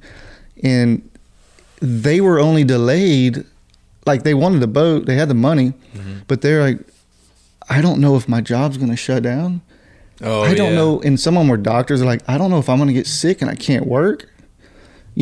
So it was more delays on that. Then once about the 2nd or 3rd month of COVID hit, everybody, they either got sick or they didn't get sick, or everybody's kind of learning about it. And sales were made. And then you stepped into, well, you can't go out of the country. You can't do this. So everybody's spending money in the U.S., which is really cool for the U.S. economy. Yeah. Whether you build boats or whatever. But everybody started hunting, fishing, camping, not working, all this stuff. Oh, no. And so everybody flooded to the marine industry, the camping industry. It's just outdoor industry. Right. And because you really couldn't do much anything else. And so it's good, but it drew a lot of assets away that we normally were easy to buy. Yeah. Everybody's busy. Yep. You had the government paying people for whatever reason, but most people could make, the labor force could make more money sitting at home getting paid by the government than they could at work. Yeah, I saw it in my field. I'm just going to say it, and it's true. And a lot of my vendors, we're behind from the carbon because they lost a lot of. We're looking to see if Kayla's giving an eyeball. Yeah, she started looking over here. And I mean, it is what it is. But a lot of my vendors were losing employees. Yeah, couldn't get work done. Now, none of my employees left. We're building as fast as we can go. And but then we hit the freeze last year, and then your big COVID delays, I think, came in 2022 because of 2021 and sickness and the handout, whatever it is, COVID relief. You had factories worldwide were either shut down like months at a time, sometimes a month because of COVID. Yeah. Someone got sick, they would just shut the whole place down. Right. Or whatever. And overseas, a lot of our marine stainless steel pop-up cleats and stuff like that, it's made overseas. Some outboard motors, or majority of them, other than some Mercury's or some of them, Mercury's are still made in the U.S. Some are overseas. But, you started having those issues. But then you had the Texas freeze. The Texas freeze hurt me with raw aluminum because the raw aluminum was actually made in the U.S. The plate and stuff. Right. Foundries and everything else was getting shut down. Not only was the aluminum getting hurt, then all your refineries that made either resin materials or plastic materials. So your plastic companies started getting behind resin, chips, anyway. And then the ports, they're all California ports still having some issues. But all of that it made 2022 so hard to build a skiff. I hated life for 2021. You mean? Yes. Last sorry, year. we're 2020. Yeah, 2021. Sorry, the delays. All the COVID from 2020 kind of it boomed in 22. Right. The bomb went off. Sorry, in 2021. Yeah. Last year. Yeah. To make it so hard to build a boat. Third and fourth quarter last year. Material prices were going up. Everything was going up. All my vendors have went up 15 to 100%. And it's just crazy. But every time it happened, I either have to call my customers, and I could forecast, because I just did that with project management. I can forecast anything. I can always have a long lead item. But there was items that I could buy on Monday and have on Wednesday that you couldn't. It took 8 weeks to get that guy or that item or whatever. So, the longest delay I had on getting a boat delivered, I think, was because of maroon pigment, because of the red. Yeah. It delayed a customer's boat like 8 weeks. Just the powder coat. So you couldn't get and then, then it went to pop-up cleats, then it went to Yeti coolers, then it went to motors, and it went to everything, aluminum, jack plates, the power poles. Everything. And it wasn't, like I said, it wasn't frustrating because I couldn't manage it. It was frustrating because my vendors couldn't manage it, and they have so many customers, they could not notify me that, hey, this, used to be a 4-week lead time, is now 12 or 20. So you weren't getting a heads up that you needed to start planning ahead. So you can't, because I'm sold out. Let's just say I had a year backlog. Yeah. Well, then that's what I started doing. Tohatsu has about whatever, let's just say a year. They don't have a year, but whatever year order of motors. Yeah. This month I need these two. This month I need these two. And then they had some issues. So then I had to notify those customers. Well, we punted and went to some Mercury's. And that's not fun when you're having, my time is spent while I'm getting this carbon project going. Yeah.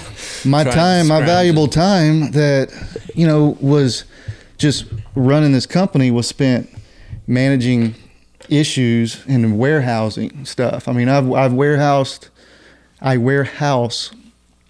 way more stuff now than I used to. I mean, you saw how much motors we have, how many motors we have, and parts and stuff that you could order them on Monday and I'd have them on Thursday, or order them on Monday one week, have it on Tuesday the next week. No, I remember when I picked my Skiff up. It was May or June of 2020, I think. And that workshop definitely looked a lot different back then than it does now. And like I said, we shot a video today and we walked through, and it's just, you got parts all over the place. Yeah, it's organized. If it was easy, let me be honest, I'd be bored. Right. But it's made it challenging. It has made it fun. But every company that I dealt with, and some companies are just now having their delays. Just recently, after all these months. All these months, they're just now. Yeah, they're just now seeing it. So it's just a new thing, to the point of, some of these major parts that I have on my boats, pre-drilled, things I've used for the past 6 years, and they're telling me we might not be able to get these to you indefinitely. And that's kind of scary. Yeah, that's not something you want to hear. And every time, so my aluminum vendors, I have such a good. One thing I wanted to mention with you and other people listening, other entrepreneurs or business owners or future business owners, something you could learn from all of this is, you still hear me? Yeah. Yeah. Is, even procurement managers out there, if you're listening, I always went round and round with those at Kinder Morgan, because they made us bid, 3 things. Yeah. 3 companies, to buy this. And that's good to keep everybody honest, right? But you better have preferred vendors, and you better have relationships with all them guys you're using. Because right now there's some sales reps, major companies. I mean, these are worldwide companies, and I text their personal number. But I have that relationship with them, and they keep my order on their wall of their office. And I just did that over time. So, I built that relationship over time. Right. But if I didn't have that relationship, they'd probably tell me, pound sand. Who are you? Yeah. And I either punt to a less valuable or less productive outboard or jack plate or whatever part, aluminum or whatever. And then my product starts losing its, whatever. It's what am I looking for? Value. Performance or value or whatever, But yeah, having those good vendors not in your back pocket, but that you're always using. That you're always talking to. And get them preferred vendors set up, procurement managers. Yeah. And keep them happy, Yeah. Not a time, imagine through all of this, if the people who are always pricks to their vendors are probably having heck getting parts right now. Yeah. Of anything. No, I've seen that even in the industry that I work full time in, where we went from getting stuff fairly regularly to, I think it's been a while since, some of the stuff we need, it takes a long time for us to get it. So we haven't really dumped into the carbon skiff, but that boat, I'm losing revenue every month and it's not going. Right. I finally just swallowed it. Yeah. And it's going to happen when it happens. Yeah. I have a couple excited customers that are just looking forward to it. Yeah. You know, that they don't bother me, but they want, hey, well, what's the update this week? They're ready to see it. And then they give me a sloth emoji, Owen. Like, this is going too slow. Let's go. You just need to put him to work. Just tell Owen he needs to get up here and start building but the dude's just excited. You know what I mean? I Why would too. you not be, Yeah. And I am excited, but I've stopped having panic nightmares. Yeah. I've stopped waking up. I think about it all the time. Yeah. I wake up, in the middle of the night, and I did this when I was in my projects. I dove into them so deep. I'd tell my wife, like, I'm about to start a new project. It's, and I'm in it. I live it. I wake up in the morning. I start work when I wake up. Yeah. Not in the shower. Now, I have taken my phone in the shower and answered emails and text messages.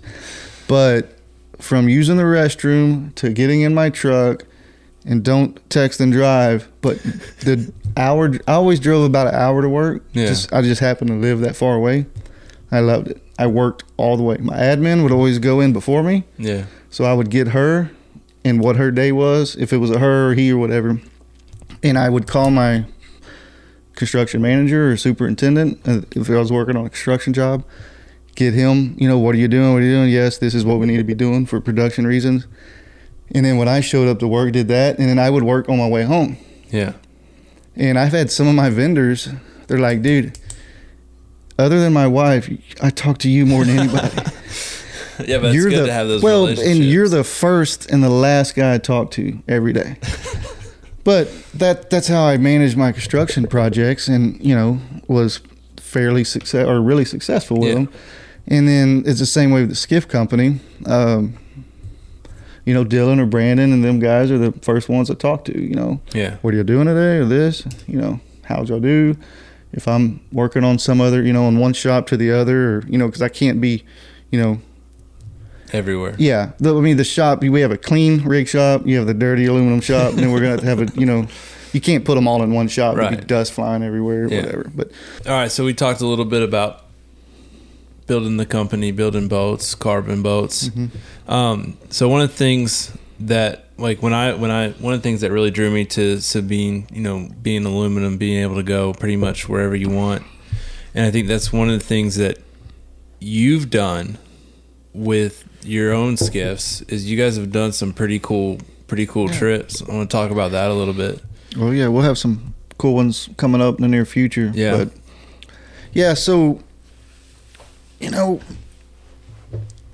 first one, what did you guys put the boat in Austin? Yeah, so I kind of got this idea late at night. Yeah. That's when all the good ideas start. Of course. It's like, I want to do something different, a vacation, done different things and whatever. You get to that point in life, you just kind of want to do something crazy. Yeah. And, but I want to do it in a boat, fish it in a Sabine, or not really for publicity, but that's what I did. I just fished, Yeah. And that was kind of a big hobby of mine. I mean, I hunted a little bit, but not as hard as I hunt now that I have Fisher. But, yeah, we just built the first micro, and, I come up with this idea. It was like, let's go from Austin all the way down the Colorado River and dump out, in Matagorda Bay. And I text a buddy of mine, and I was like, dude, I think this is doable. What do you think? He's like, well, if you need someone, I'll go. And I texted him because he was more into rowing at a raft and more freshwater stuff. And I knew there were some dams in the Colorado River just because where I grew up. Living in Columbus, and the ranch that my dad managed had land on the river and ran John boats up and down it. I knew of the Garwood Dam and some other stuff, so we started doing research, seeing how far north we could start, closer to how far could we get to Austin, because they have some really big dams. Yeah. And then what dams do we have downstream, and then how fast does a boat move, or for how many river miles is it? Yeah. How fast. We could only take a week off of work because we both had full-time jobs. Even though I owned Sabine and was managing it at the time, I was still working for Kinder Morgan, 40 hours a week with them. Oh, I didn't realize that. I did that I just quit them, or stopped that 2 years ago. Oh, really? Yeah. So the first 3 or 4 years, I was working part-time. Yeah. Or working full-time, working part-time for Sabine. And anyway... But so I would take a week off of my full-time job and take this skiff down this river, and that's when we made the jet motor. I said earlier, we did the 2 motors, and we could quick connect, and Tatsu helped me with that, and made oarlock risers for that skiff, and we dumped it in, and I forget the name, the number of the road. It's 9 something south of Lady Bird Dam, in first major road. And we could have ran upstream to the weir, but we didn't. I kind of regret that now that I know that river better, to really start as far as we could north. Yeah. But anyway, we started just south of Lady Bird Dam in Austin. And we had, 7 days to do this. We had a time frame. I had stops because I had, just people I knew. One of them was a high school buddy that bought land on the river that one night we stayed with him. We made friends with the LCRA guys. They let us stay, at their camp one night, and just different places. And it was one of the most peaceful trips. It kind of took me back to my freshwater days because I saltwater fish so much that forced me to, for a week of freshwater fishing. Of course, horrible weather. It was freezing north of Dallas when we left, or north of Austin when we left Austin in April. And which is just, it seems like since that year, that's the climate has been like that. But so fishing was horrible because of the cold weather, and that was fun. I mean, we traveled down. We had some motor issues around Smithville with the jet. The ECU threw some codes, and the ECU just kind of fried itself. Yeah. But what was cool relationship I had with Tohatsu. I'm on the river floating with this motor that's throwing a code. Yeah. It would limp mode. It wouldn't get out of limp mode. And I'm talking to the tech who knows, all of Tohatsu knows we're doing this trip. Yeah. And they're following us. And I say all of them, the main managers and my sales rep and all these, and LCRA guy, the head he's head of the whole river management system, because they're almost like game wardens. Yeah. And he had my cell phone. I shared my location with him and my father and my wife. Yeah. My father was kind of like my driver. He had the trailers at his, at my parents' house. But if I needed him, he would come save us or whatever. Yeah. So every day he's seeing my location and whatever, and I'm building up to when we sank it, but the skiff. But yeah, I called Tohatsu and like, man, it's throwing this code, yada, yada, yada. And we tried to work through, it's like playing a Nintendo game with the key, select start, BABA, left, right, and I'm doing all this stuff. And I'm like, it's still, unplug this, Brian, get into the cowling and do this. And we did everything we could. So we just kind of limped down, called my dad and said, tomorrow morning, meet us at Smithville Boat Ramp. We plan to sleep on one of the islands. Yeah. It's legal to sleep as long as it's an island. Yeah. And it's kind of legal to sleep on the shoreline, but it has to be mean flood, and people on the Colorado River get real antsy. Yeah. So we found an island. We camped. We had a ball that night camping. I swear somebody was throwing rocks in the river at 2 a.m. that one night, but I was spooked because a helicopter I thought he was searching for a prison inmate. I was spooked out that night. Helicopter kept searching us with the spotlight. Right on you guys. Like around the river. Yeah. Now there is an airport, Smithville, they're close. Yeah. But why would a helicopter in the middle of the country? Anyway. And John, who's, ex-military, sleeping with a gun on him, he's like dead asleep. Like, Brian, this is like, I've slept through worse. Like, Just go to bed. Yeah, dude, chill out. But anyway, it was a cool night. We cooked, campfire night and all that stuff. Because other times of the trip, we really stayed in people's homes. Yeah. And cranked up that next morning, cooked yourself breakfast, and John brought, every day we brought way too much food. Yeah. Me and you talk about it. We brought way too much food, way too many clothes, way overpacked. The boat was packed, 250 pounds of stuff. We probably should only had 50 pounds. And we met my dad at the boat ramp, and we switched motors. Now, we took our time because we wanted to film. We were trying to film as much stuff. Yeah. I had a production company give me all these GoPros to film all this stuff. And anyway, we changed the motors out to a prop, and then we probably hit every rock between Smithville and Columbus. We bent the prop shaft one way, we bent it the next way. That night we made it to LaGrange, to my high school buddy's place. He picked us up on his four-wheeler at the sandbar, which was, that was cool. I met him in kindergarten. Yeah. I can remember the day I met one of my best friends, growing up. And to do this trip when you're, I don't know how old it was then, 40 or 39 or 38, whatever. And we go have dinner with him and his kids, and just hang out at his place. I took my prop to his shop, his barn, and like grinded it out because it was dinged. A stainless steel prop was dinged up. Yeah. Tried to bend the prop shaft the next morning, straighter. It didn't work, but somewhere between LaGrange and Columbus, I hit something else and actually bent it straight. Because it was wobbling so much. It's like, I'm going to lose this lower unit. Yeah. The bearings are just going to go. Oh, yeah. But somewhere around Columbus, the vibration just went away. Well, from Columbus down was it was deep enough. There were some places, but deep enough where we could drift through those or not really hit anything. But I wish we had the jet, because when we got to Garwood, we tried to walk it down the dam, and we should have unloaded the boat. There's all kind of things we should have did. But the train, we walked it down, bow forward, transom downstream, and it caught a rock. And we had about 7 cameras going. Yeah. And neither John and I ever looked at those cameras. The video, Still have it? I can't. Yeah. I think I deleted it. Kayla looked at it. She was like, "You stupid," because I jumped in the water to push the boat off. I could have been pinned and Yeah. Oh, yeah. I dumb gotcha. stuff. Yeah. I had anxiety attacks about that for years. Not years, but a while. Yeah. Just because once she told me what she told me, and then I started thinking about it. about me dying, you know, almost dying over a stupid about the boat. situation. Yeah, But but it sank, pointing bow up to or upstream, or not really upstream, but up the bank. And I text Kaylor. I think I called my dad just to let them know, because they knew. My dad was like, "Don't, just pull out of the boat. Just go around it." Yeah, let's go around it, Brian. I'm like, I got this, dude. I can do this. And so he knew something was wrong, because I had moved my pins right on the side of the river too, not in the river or whatever.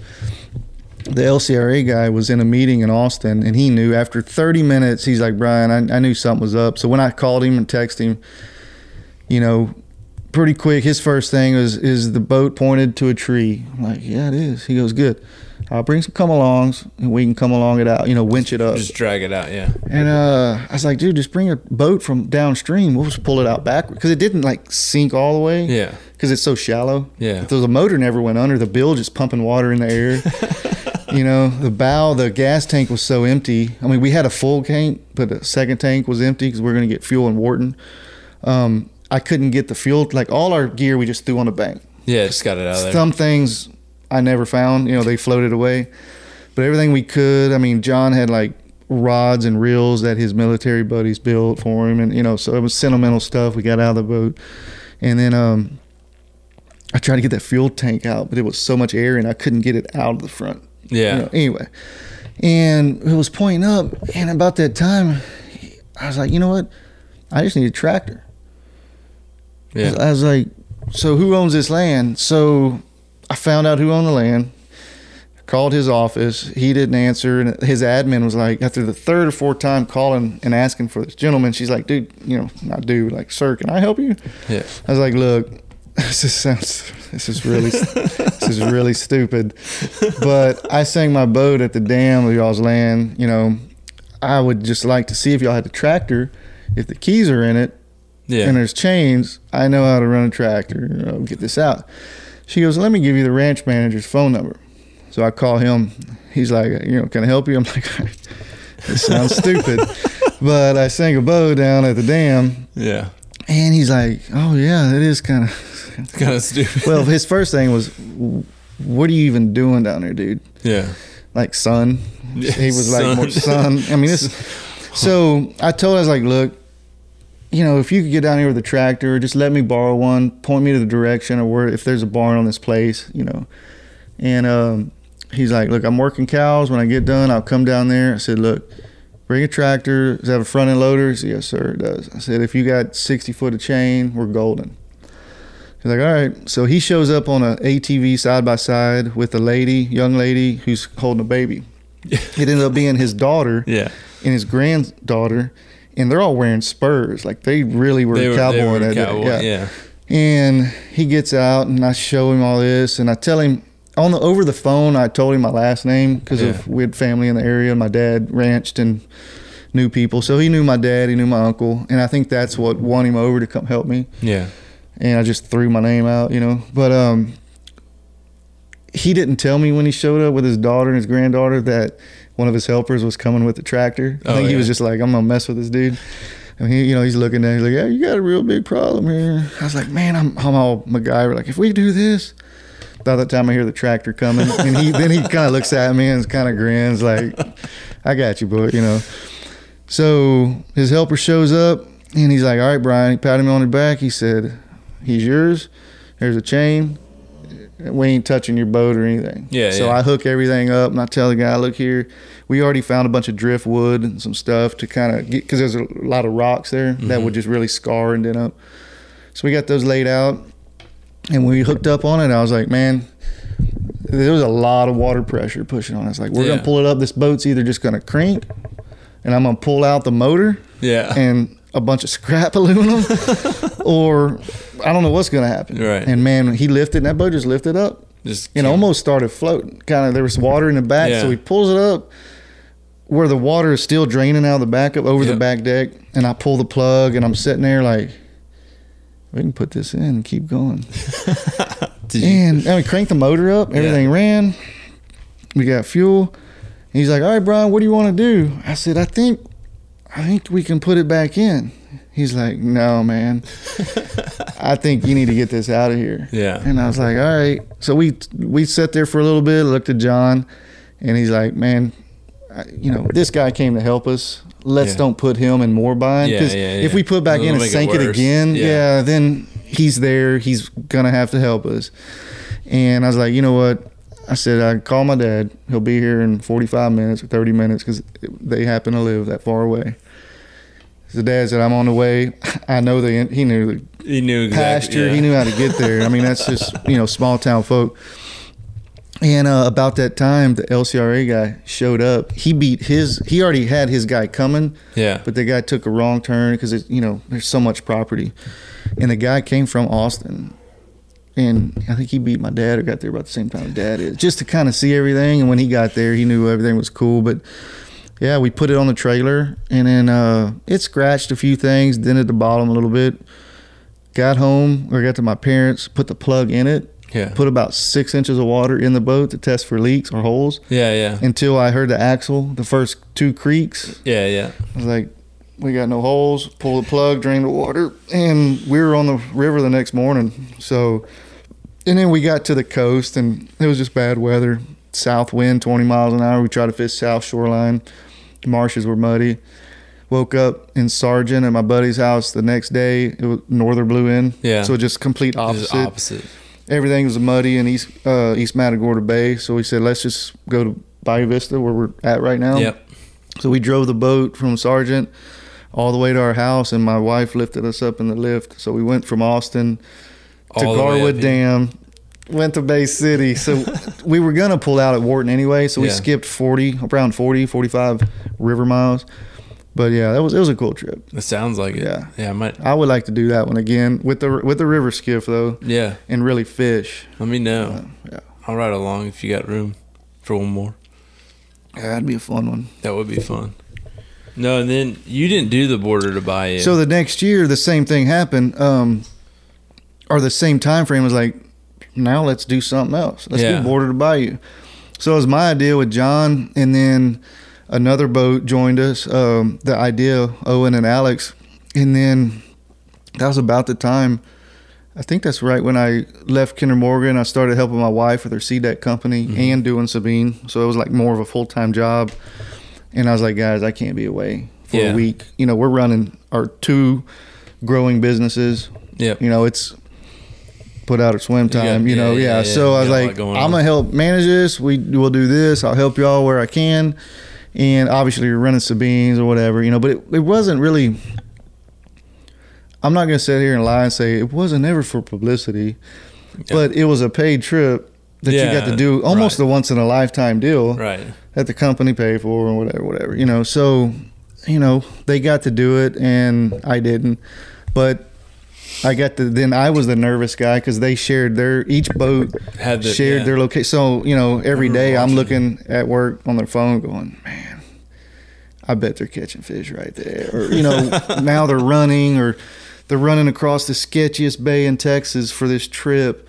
Mm-hmm. And then one of them's, dot doesn't move for an hour. And I'm like, he sank his boat. Oh, no. And then, 5 minutes later, then it updates and boom, he's where he needs to be or whatever, And so, yeah. And then another skiff customer just started flying airplanes. And in Port O'Connor, we dropped the Yeti Panga bag full of like Zumo Boudin and Whataburger. Yeah, Whataburger, Lone Star beer, a turtle box. Nothing made it but about 3 Lone Stars. I mean, they were all of them just the Zumos and sausage made it, but they were just like so tenderized. The poor turtle box, nothing would have survived that. The Panga, the bag held up, the zipper popped open. Yeah. I mean, it bounced 4 times and it didn't explode. I was like, wow, it made it. And they got there to it. Yeah, and the zipper just pulled open. So their Whataburger was soggy. But anyway, so that was. Those two probably ate. He probably ate it anyways, didn't he? Yeah, they took a few bites because they were hungry for it. And we circled the plane back and went to the airport and jumped in a little courtesy car and had dinner with them. Bought them dinner that night. But that was it was cool publicity. Yeah, I won't call it a stunt, but I guess it was a stunt. But it was fun to throw something out of an airplane to your buddies. Yeah, no, I anybody can do that any day of the week. Yeah. I've never met anybody go do that. No, I had talked to fun. Owen a little bit before that happened about trying to tag along, but I ended up being at work. Yeah. No, and it's definitely been stuff like that. It's been That's a lot a trip. of inspiration. I want to make that trip. Owen and Yeah. I both talked about it when the carbon comes out. Let's just take a week and vacation. Yeah. We've done it before. He's done it. So we know where to spend time, where not to spend time. And we might pull it off. But then by then, my wife's probably going to be like, you're taking me on vacation, boy. So we'll see. We'll see what Kayla wants to do. Yeah. But that would be a cool one to do. That'd be cool to do. Yeah. I remember watching that Border to Bayou trip, and it was a big inspiration for a lot of what I'm doing now and a lot of what I wanted to start doing. And that was a point of all of it.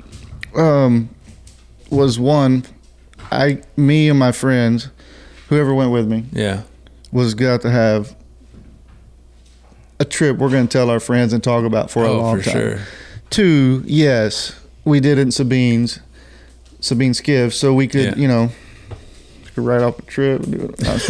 But you know what I mean? I mean, it was a vacation but it's publicity. But the cool thing with technology today is you got to share it with people, live. Yep.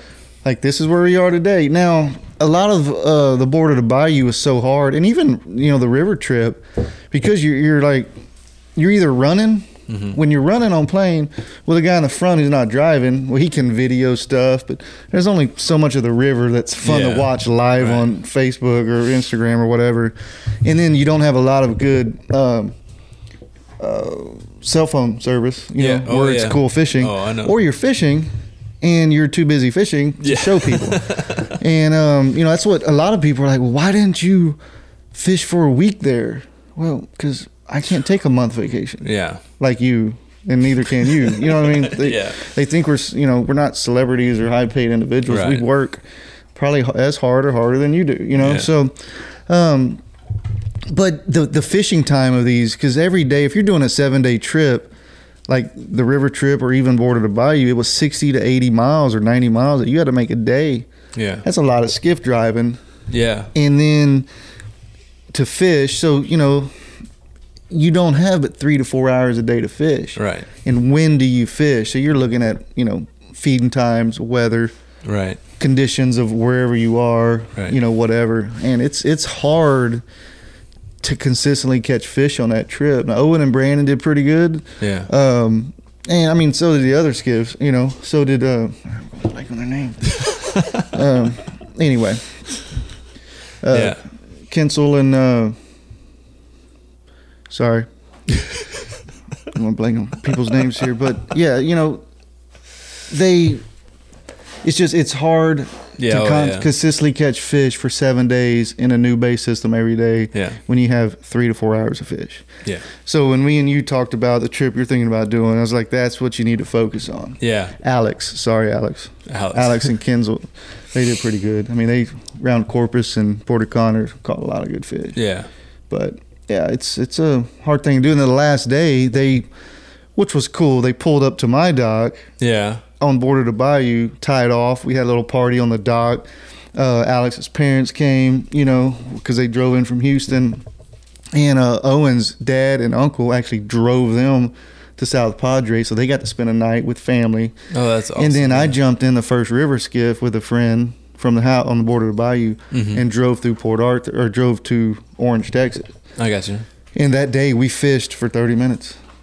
I mean, we fished that morning. For 30 minutes. Yeah, because for pretty much 30 minutes. That's a long run from And then here. we just ran, and we stopped. Yeah. One of my buddies brought us lunch at a ranch that he worked on the side of the Intercoastal. So we stopped and fished with him and caught some redfish and some gar and whatever. And then, but the rest of the trip, we were just running. I mean, we did stop in Orange. Another one of my friends was at a sandbar with his family. We just pulled in a sandbar off the Sabine River and swam for about 30 minutes and hung out with them. And yeah, I mean, yes, we build fishing boats, but you got to experience it all. Oh, yeah, especially on these sure. trips. Yeah, definitely. So one of the last things, and we'll see how our live session's doing, but one of the things that I'm trying to start asking everybody, because still working on getting this podcast down to how I want it. But one of the questions that I want to start asking everybody is, if you could fish anywhere, if you go anywhere in the world and fish, where would you go? How many days do I have to do this? As many days as you need. So, they just released it. Fisher's playing with her toys. Come here, Fish. But I've seen the previews of it on the fly fishing film tour this year. Some guys, I think they rented a catamaran selling cat. Oh, I saw that. Yeah, So, I saw that preview. I want, and this will probably happen. Yeah. But Kayla and I, when we're to that level of our life, we're gonna buy a selling cat. Yeah. And I'm gonna build my own tender dinghy of course. for it, which I would is gonna be expect Skiff. nothing less. And I don't want to go to really South America other than to fish for some of the tarpon that are down there that are really potentially untouched. I'm not going to say they're untouched because none of the fish really is these days with technology, but I would like to do that. But I can just picture myself anchored up because there are some islands and sandbars that form and deform. Yep. But some unnamed just island in the middle of the Bahamas, getting out, catching bonefish that can be the easiest fish to catch. It can be the hardest, but you wait. You either pull in a skiff or I pull my little homemade tender by myself. I like fishing by myself a lot, and just walking, catching, and then going back to the tender. Kayla has lunch fixed already. We sit there and eat conch salad or whatever we did, and then have a little drink or so or whatever, some coffee for breakfast, and then. But yeah, I think that would be the one thing right now. I'm not a big tarpon guy, or anywhere in the States. There's some freshwater stuff. I want to swing for some steelhead. Yeah. I really want to do that, but it's cold.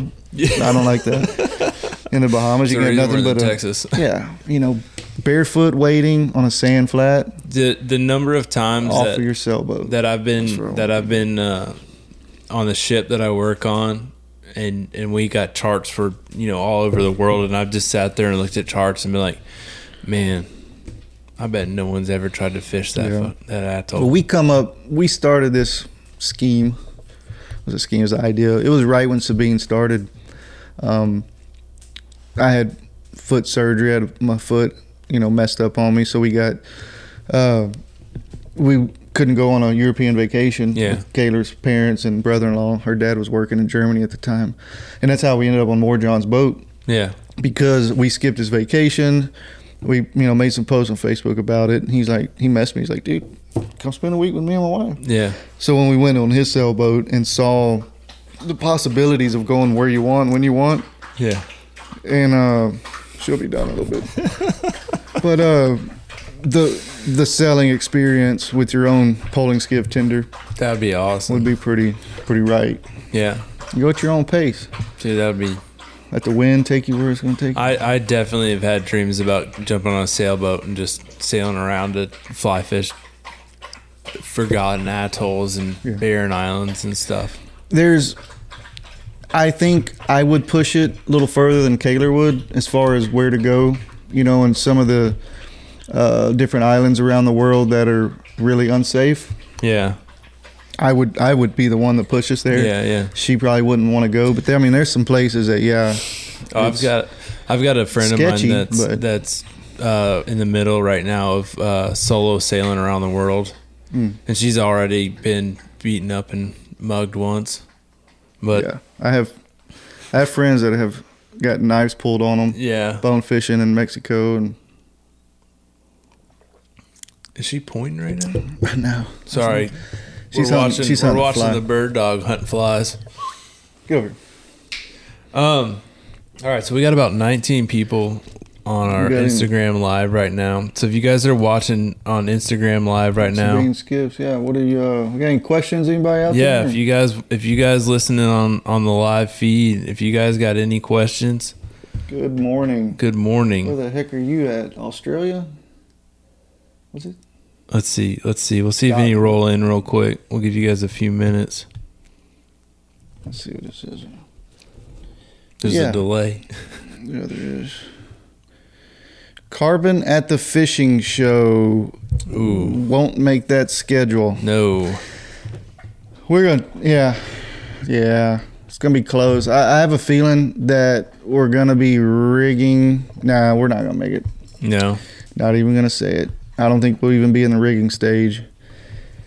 So, unfortunately not. I know we talked about this gentleman that just posted that. Me and him talked about it last year because it was going there and then. But, you know, about second and third quarter of last year, Q2, Q3, the labor issues really hurt our vendors. That was helping us get the plugs going to get the molds. Built, so we've had to punt and switch teams. Yeah. And luckily, you know, I have business relationships with good teams, but they even don't have the labor force, you know, to get me where I need to get quick enough. But they need demos coming up near San Antonio.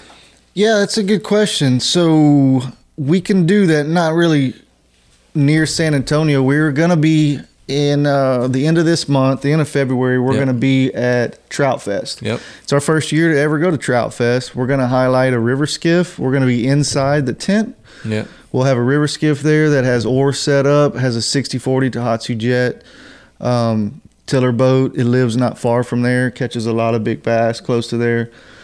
So if you want a demo in San Antonio, we have a river skiff and a jet, or we can just set you up with a guide, Randy, and just do it that way.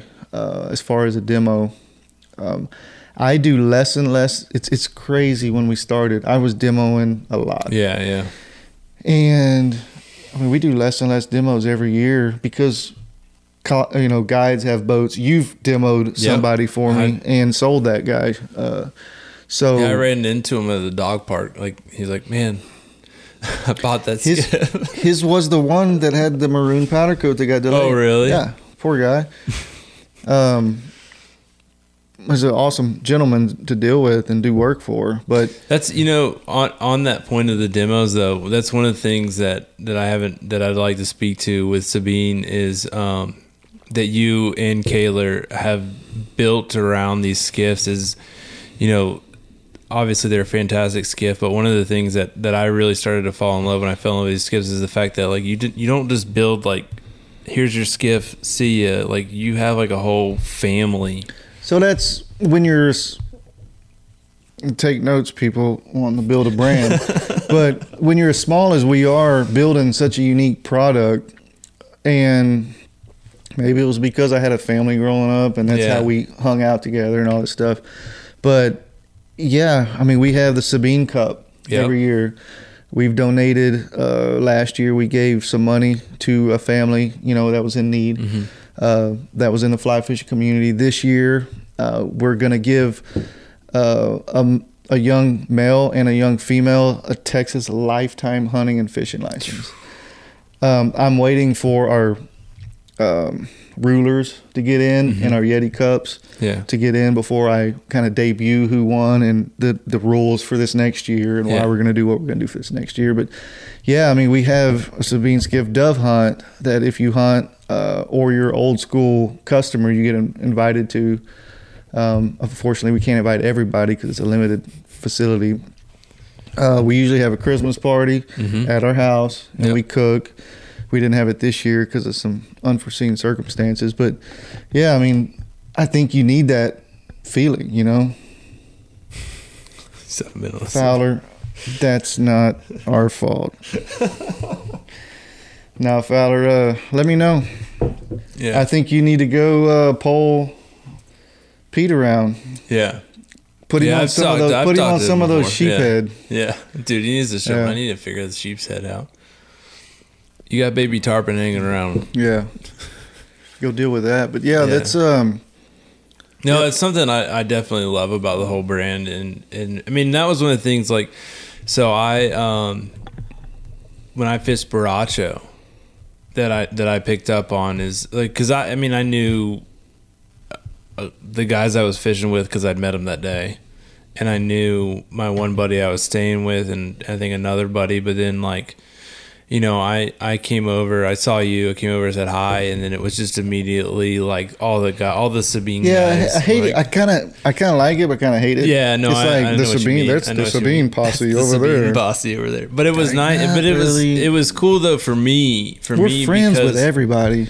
It was cool for me because I didn't know a lot of people, Right. and all those guys were just like, Yeah. man, come hang out. You know, And I hope we're not, building a clique, or a rude type. I know, and I hope other people out there that look at our customers aren't, well, those Sabiners do this and they do that and they're rude. Hopefully that's not the vibe we're putting out on the water. I don't think it is because of the reaction I'm getting from other people. That's in the industry, or that's the fishes, or that's at the boat ramp, or that's got pulled in or saved or whatever. By a Sabine customer. But yeah, if you own a Sabine, don't be a prick. Be nice to everybody. What's he say? I'm getting one built without even getting a skiff. bug. That's what I'm talking about. That's how awesome it is. He is. We're about to start bug skiff in a month. What's he getting? He's getting a versatile Tunnel?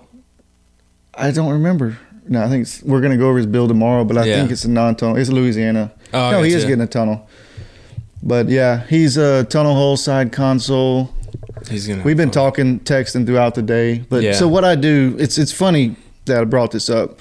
I used to could meet with the customer the week before we start your build. Now I have to do it like months ahead of time to make sure I have all these materials. And I do. I meet with a customer because you quote these people 6 months, 8 months, 12 months, whatever. And we go over his build or her build. And bug, no tunnel. Come on. No. Anyway, so we go over their build. And right then I pretty much know my long lead times right now, or I think I do, even though they will change. But we go over, basic stuff. Yeah. Because colors can change this, but you're either tunnel, non-tunnel, tiller, not, stuff like that, and go through that. But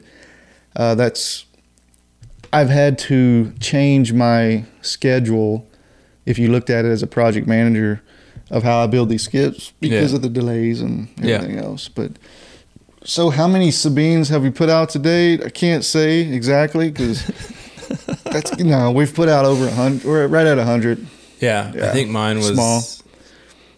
Mine was in the 60s. Yeah, we're small. I mean, there's guys that launch a skiff or a boat company, not a skiff company, or a skiff company too, and they're building, they got 24 on order. Yeah. And I never want to build more than one a week. Yeah. That's 52 a year, but you're not going to work, fit every year, week of the year. That's just the size of company I want to build, or that I want to keep it small. But I know you got to keep it we're a niche product. We want to be custom to semi-custom to the extent, and we want to be just have that relationship with the customer, and you can't do that when you're building 200 skiffs a year or 100 skiffs a year. No, so definitely. In my opinion, you can. Tips for getting the wife's approval. There you go. Tips for getting the wife's approval to start a build. Oh, any tips? I thought you were like wanting me to tip you. I'm like, heck yeah, send that deposit. How do we get? So the biggest thing. So I hope this gentleman doesn't. I hope I'm not throwing him under the bus, but I met a guy recently. I'm not going to say how or whatever, but we have a lot of stuff in common with hunting and dogs and stuff. Yeah. And we demoed years ago. And they had a set budget. Yeah. I was over their budget. And him and his wife set this budget together, right? Yep. Him and his wife set this budget together. So he had to stick with his budget. Right. And since we were over it, they went a different route. But yet he didn't want the route he's going. So he's having to buy something he doesn't want. Now, how often do you do that? Like, it sucks, but sometimes you can't afford this on a menu, so you have to get the chicken salad and just eat it to survive. So me and him talked about it, and a lot of times we get this where my wife, I got a question the other day, can we pull a tuber hooked up to your transom straps? And yes, because pulled myself, but yeah, I mean, kids want to go tubing. Everybody has, most families have kids. Most mamas want to take their kids. If your wife, depending on your budget, I would not get a micro. Because if you got a family, there's people that got out of micros, they loved it. Yeah. The dude who fished in the micro loved it. Yeah. But when his wife got on the boat or their children, it was overloaded, or they couldn't go to the sandbar, they couldn't do this. So then it's not a family boat. Right. Where a versatile, they can at least go run a Sunday beach. They can go hang out at Rockport, whatever the beach is there, or like I said, in the river of Sabine, you can go out to the sandbar. Your family. Yeah. So I would look toward the versatile. I would look toward a console. Resale value. Yeah. I would almost bet it's either 90 to 100% of our customers have broke even or made money if they knew what they were doing when they sold the boat, or they asked for my help. I also have a policy. I'll help you sell your boat if you're putting a deposit down on another Sabine. Yeah. But if you're not, I can only help a certain extent. Yeah. And the only reason I do that is because I got burned too many times where I helped this guy so much. And then, he went dead on someone within that customer, or potential customers mad at me because they can't get a hold of this guy who's trying to sell his boat. Gotcha, yeah. So I'm stuck. I'm the middleman that gets mad, so that's why I created that own policy. But I had one customer who, if he sold his Sabine so cheap, I would have bought it because I could have turned around the next day and made $5,000 on it. And the customer that did that, he made more than that, but after using it a year. But resale value is huge. I'm pretty sure, I think I could get my money out of mine right now. I mean, I've had a gentleman today said, is there any used versatiles on the market? I know of one, and I don't even know if that guy wants to sell it anymore. I don't know. I know of two micros that both of them are just in life. They're in the point of their life where they just cannot have a boat anymore, or they don't need one. Because of certain circumstances that come up. And there is going to be one versatile who, again, his whole life made a change. I mean, he's moving halfway across the U.S. Yeah. That he cannot use a flats boat. So, but yeah, I mean, resale value, get a versatile so families can fish and hunt and go to the sandbar and, hook an inner tube up to it and pull Jimmy down the river, or Jamie. Yeah. And that'd be the. If I was going to give a quick tip for convincing your wife, one of the things that I would say towards a boat is that she doesn't have to make dinner for like a month. I'm just kidding. We don't make our wives cook dinner. No, I cook for her all the time. No, I would say though that safety, 100%. Yeah. Like one day when I have kids and they get to the age that it's time for them to. Oh, we ran out of time. One day when I have kids and they get to the age that they want to go out on their own, they don't want dad involved. Like I'd feel 100% comfortable. So that boat clears water so fast. I know that it can take. I've slid it across rocks. I've slid it across oysters. I've slid it. And it can handle a chop. So many people are like, how does it handle 2-foot chop? My first response is it handles 2-foot chop like a skiff that drafts in 6 inches of water. They don't handle it very well, but it'll handle it at 18 to 20 miles per hour. Yeah. I recently had a gentleman who bought a used Sabine. It was a micro, but he sold a high-end composite skiff. Yeah. Because he didn't want his kids to beat up his high-end composite skiff. He would be the carbon fiber guy that was like, bro, I don't need that carbon fiber Sabine. I need the aluminum version. Because he wanted his young kids to learn to learn to run the boat, but he didn't want them messing up an $80,000 XYZ boat that wasn't one of ours. But, I can tell you right now, I've got a plan in the back of my head that if I got a couple kids that are die hard, we want to go fishing all the time, you might get a micro out of me. Exactly. Because I mean, if I was get them the aluminum version. Oh yeah. Then, Daddy gets the carbon version. Because everybody has $150,000 to spend on boats. Anyway, all right, guys. Anything else? I don't think anybody's, any more questions? No, they're done. No, they're done. Ready All for right. us to get out of here. Yeah. Hey, guys, thank you, everyone that tuned in on Instagram Live. Thank you guys for the questions. Thank you guys for following along. I know we lost some people earlier. If you're not already, you should be following Sabine Skiffs on Instagram. Check out the boats on their website. You got a bunch of fishing shows you're going to be at soon, right? Yep. Trout Fest in New Braunfels in this month of February. We're going to Houston Fishing Show after that. Mm-hmm. It's either in March or April. I forget. They changed the date so much I can't keep it memorized.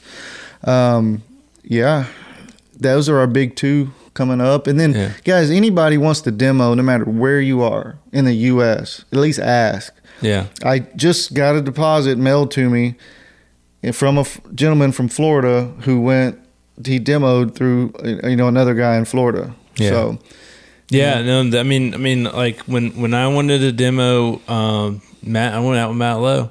Yeah. And that's what I tell guys. If you message me on the Skiff Wanderer, I'm going to tell you, start talking to Brian, and there's a pretty good chance that Brian's going to call me and then be like, hey, if I can't do it because of location, I'll try to find a guide in the area. Yep. So at least he can make money and get paid. And usually a guide's good because the person doing the demo, although they're paying for a guided trip, you get 8 hours to pick brains, to really fish and see it. And then but you're fishing. Yeah. So you're having fun and getting pulled around. But if not, I do have customers spread out that have told me that aren't getting paid. They're just genuinely nice guys like Peter. Like, just let me know. And if I'm in town or if I can have the time, we'll meet up. Yeah. So that's just kind of the Sabine family that we've built. Yep, definitely. Yep. So again, thank you guys. If you're listening to this on Apple, Spotify, Google, please leave a review. If you're watching this on YouTube, hit like, hit subscribe, all that good stuff. Thank you, everyone, for joining along with us tonight. We really appreciate it. See y'all next time. I'm going to keep going. Carlos just asked, how many Sabines have we put a surface drive on? We cannot put surface drives on Sabine because I signed an agreement with one of my past business partners that I bought out. Oh, really? That I just wouldn't do it. Yeah. And there's not a lot of margin in those the motors anyway, so I don't want to mess with them and the controversy of surface drives. But two customers have put surface drives on their Sabines on their own time. But they're slow. They're like low 22 to 25 mile per hour, and they're heavy. Is that just the drive? Just the way the drive's set up? It's the way they're set up. It's the way we build our transoms for outboards. Yeah. Not for surface drive. The angle's very similar. I imagine it. But height is a little bit off. There's a trick to it. And because there's a trick to it, I'm not going to get into it because of the agreement, and I'm going to stand by my agreement with my buddy. But it's no hard feelings with that gentleman. It was just part of it when we, he went his way, I went my way. You don't need a surface drive anyways. Yeah. Just but if you want a surface drive, you'll have to purchase it and install it yourself. We'll do everything else. Yeah. And then they're slow heavy, but they are good for grassy situations and stuff like that. But yeah, I haven't found anything. Hope that answers your question, Carlos. I can tell you with a tunnel hole, jack plate, and trim tabs, I haven't found anything that is too skinny. Very seldom. I mean, we have the customer that runs his surface drive a lot in Florida did it because he put $8,000 of damage in his existing polling skiff that he still has. And it wasn't, the surface drive had nothing to do with the damage. He hit a coral rock that ripped his composite skiff apart. Yeah. But it did mess up his lower unit. Right. Where a surface drive would have just kicked up. Yeah. So that's been beneficial to him because since then he's hit rocks and it's just kicked up. He got a Versatile with a 3/16 bottom, things like that. The other gentleman that has a surface drive is here local, fishes a lot of oysters, come out of a surface drive, square nose boat, and this guy's fly fished all over the world.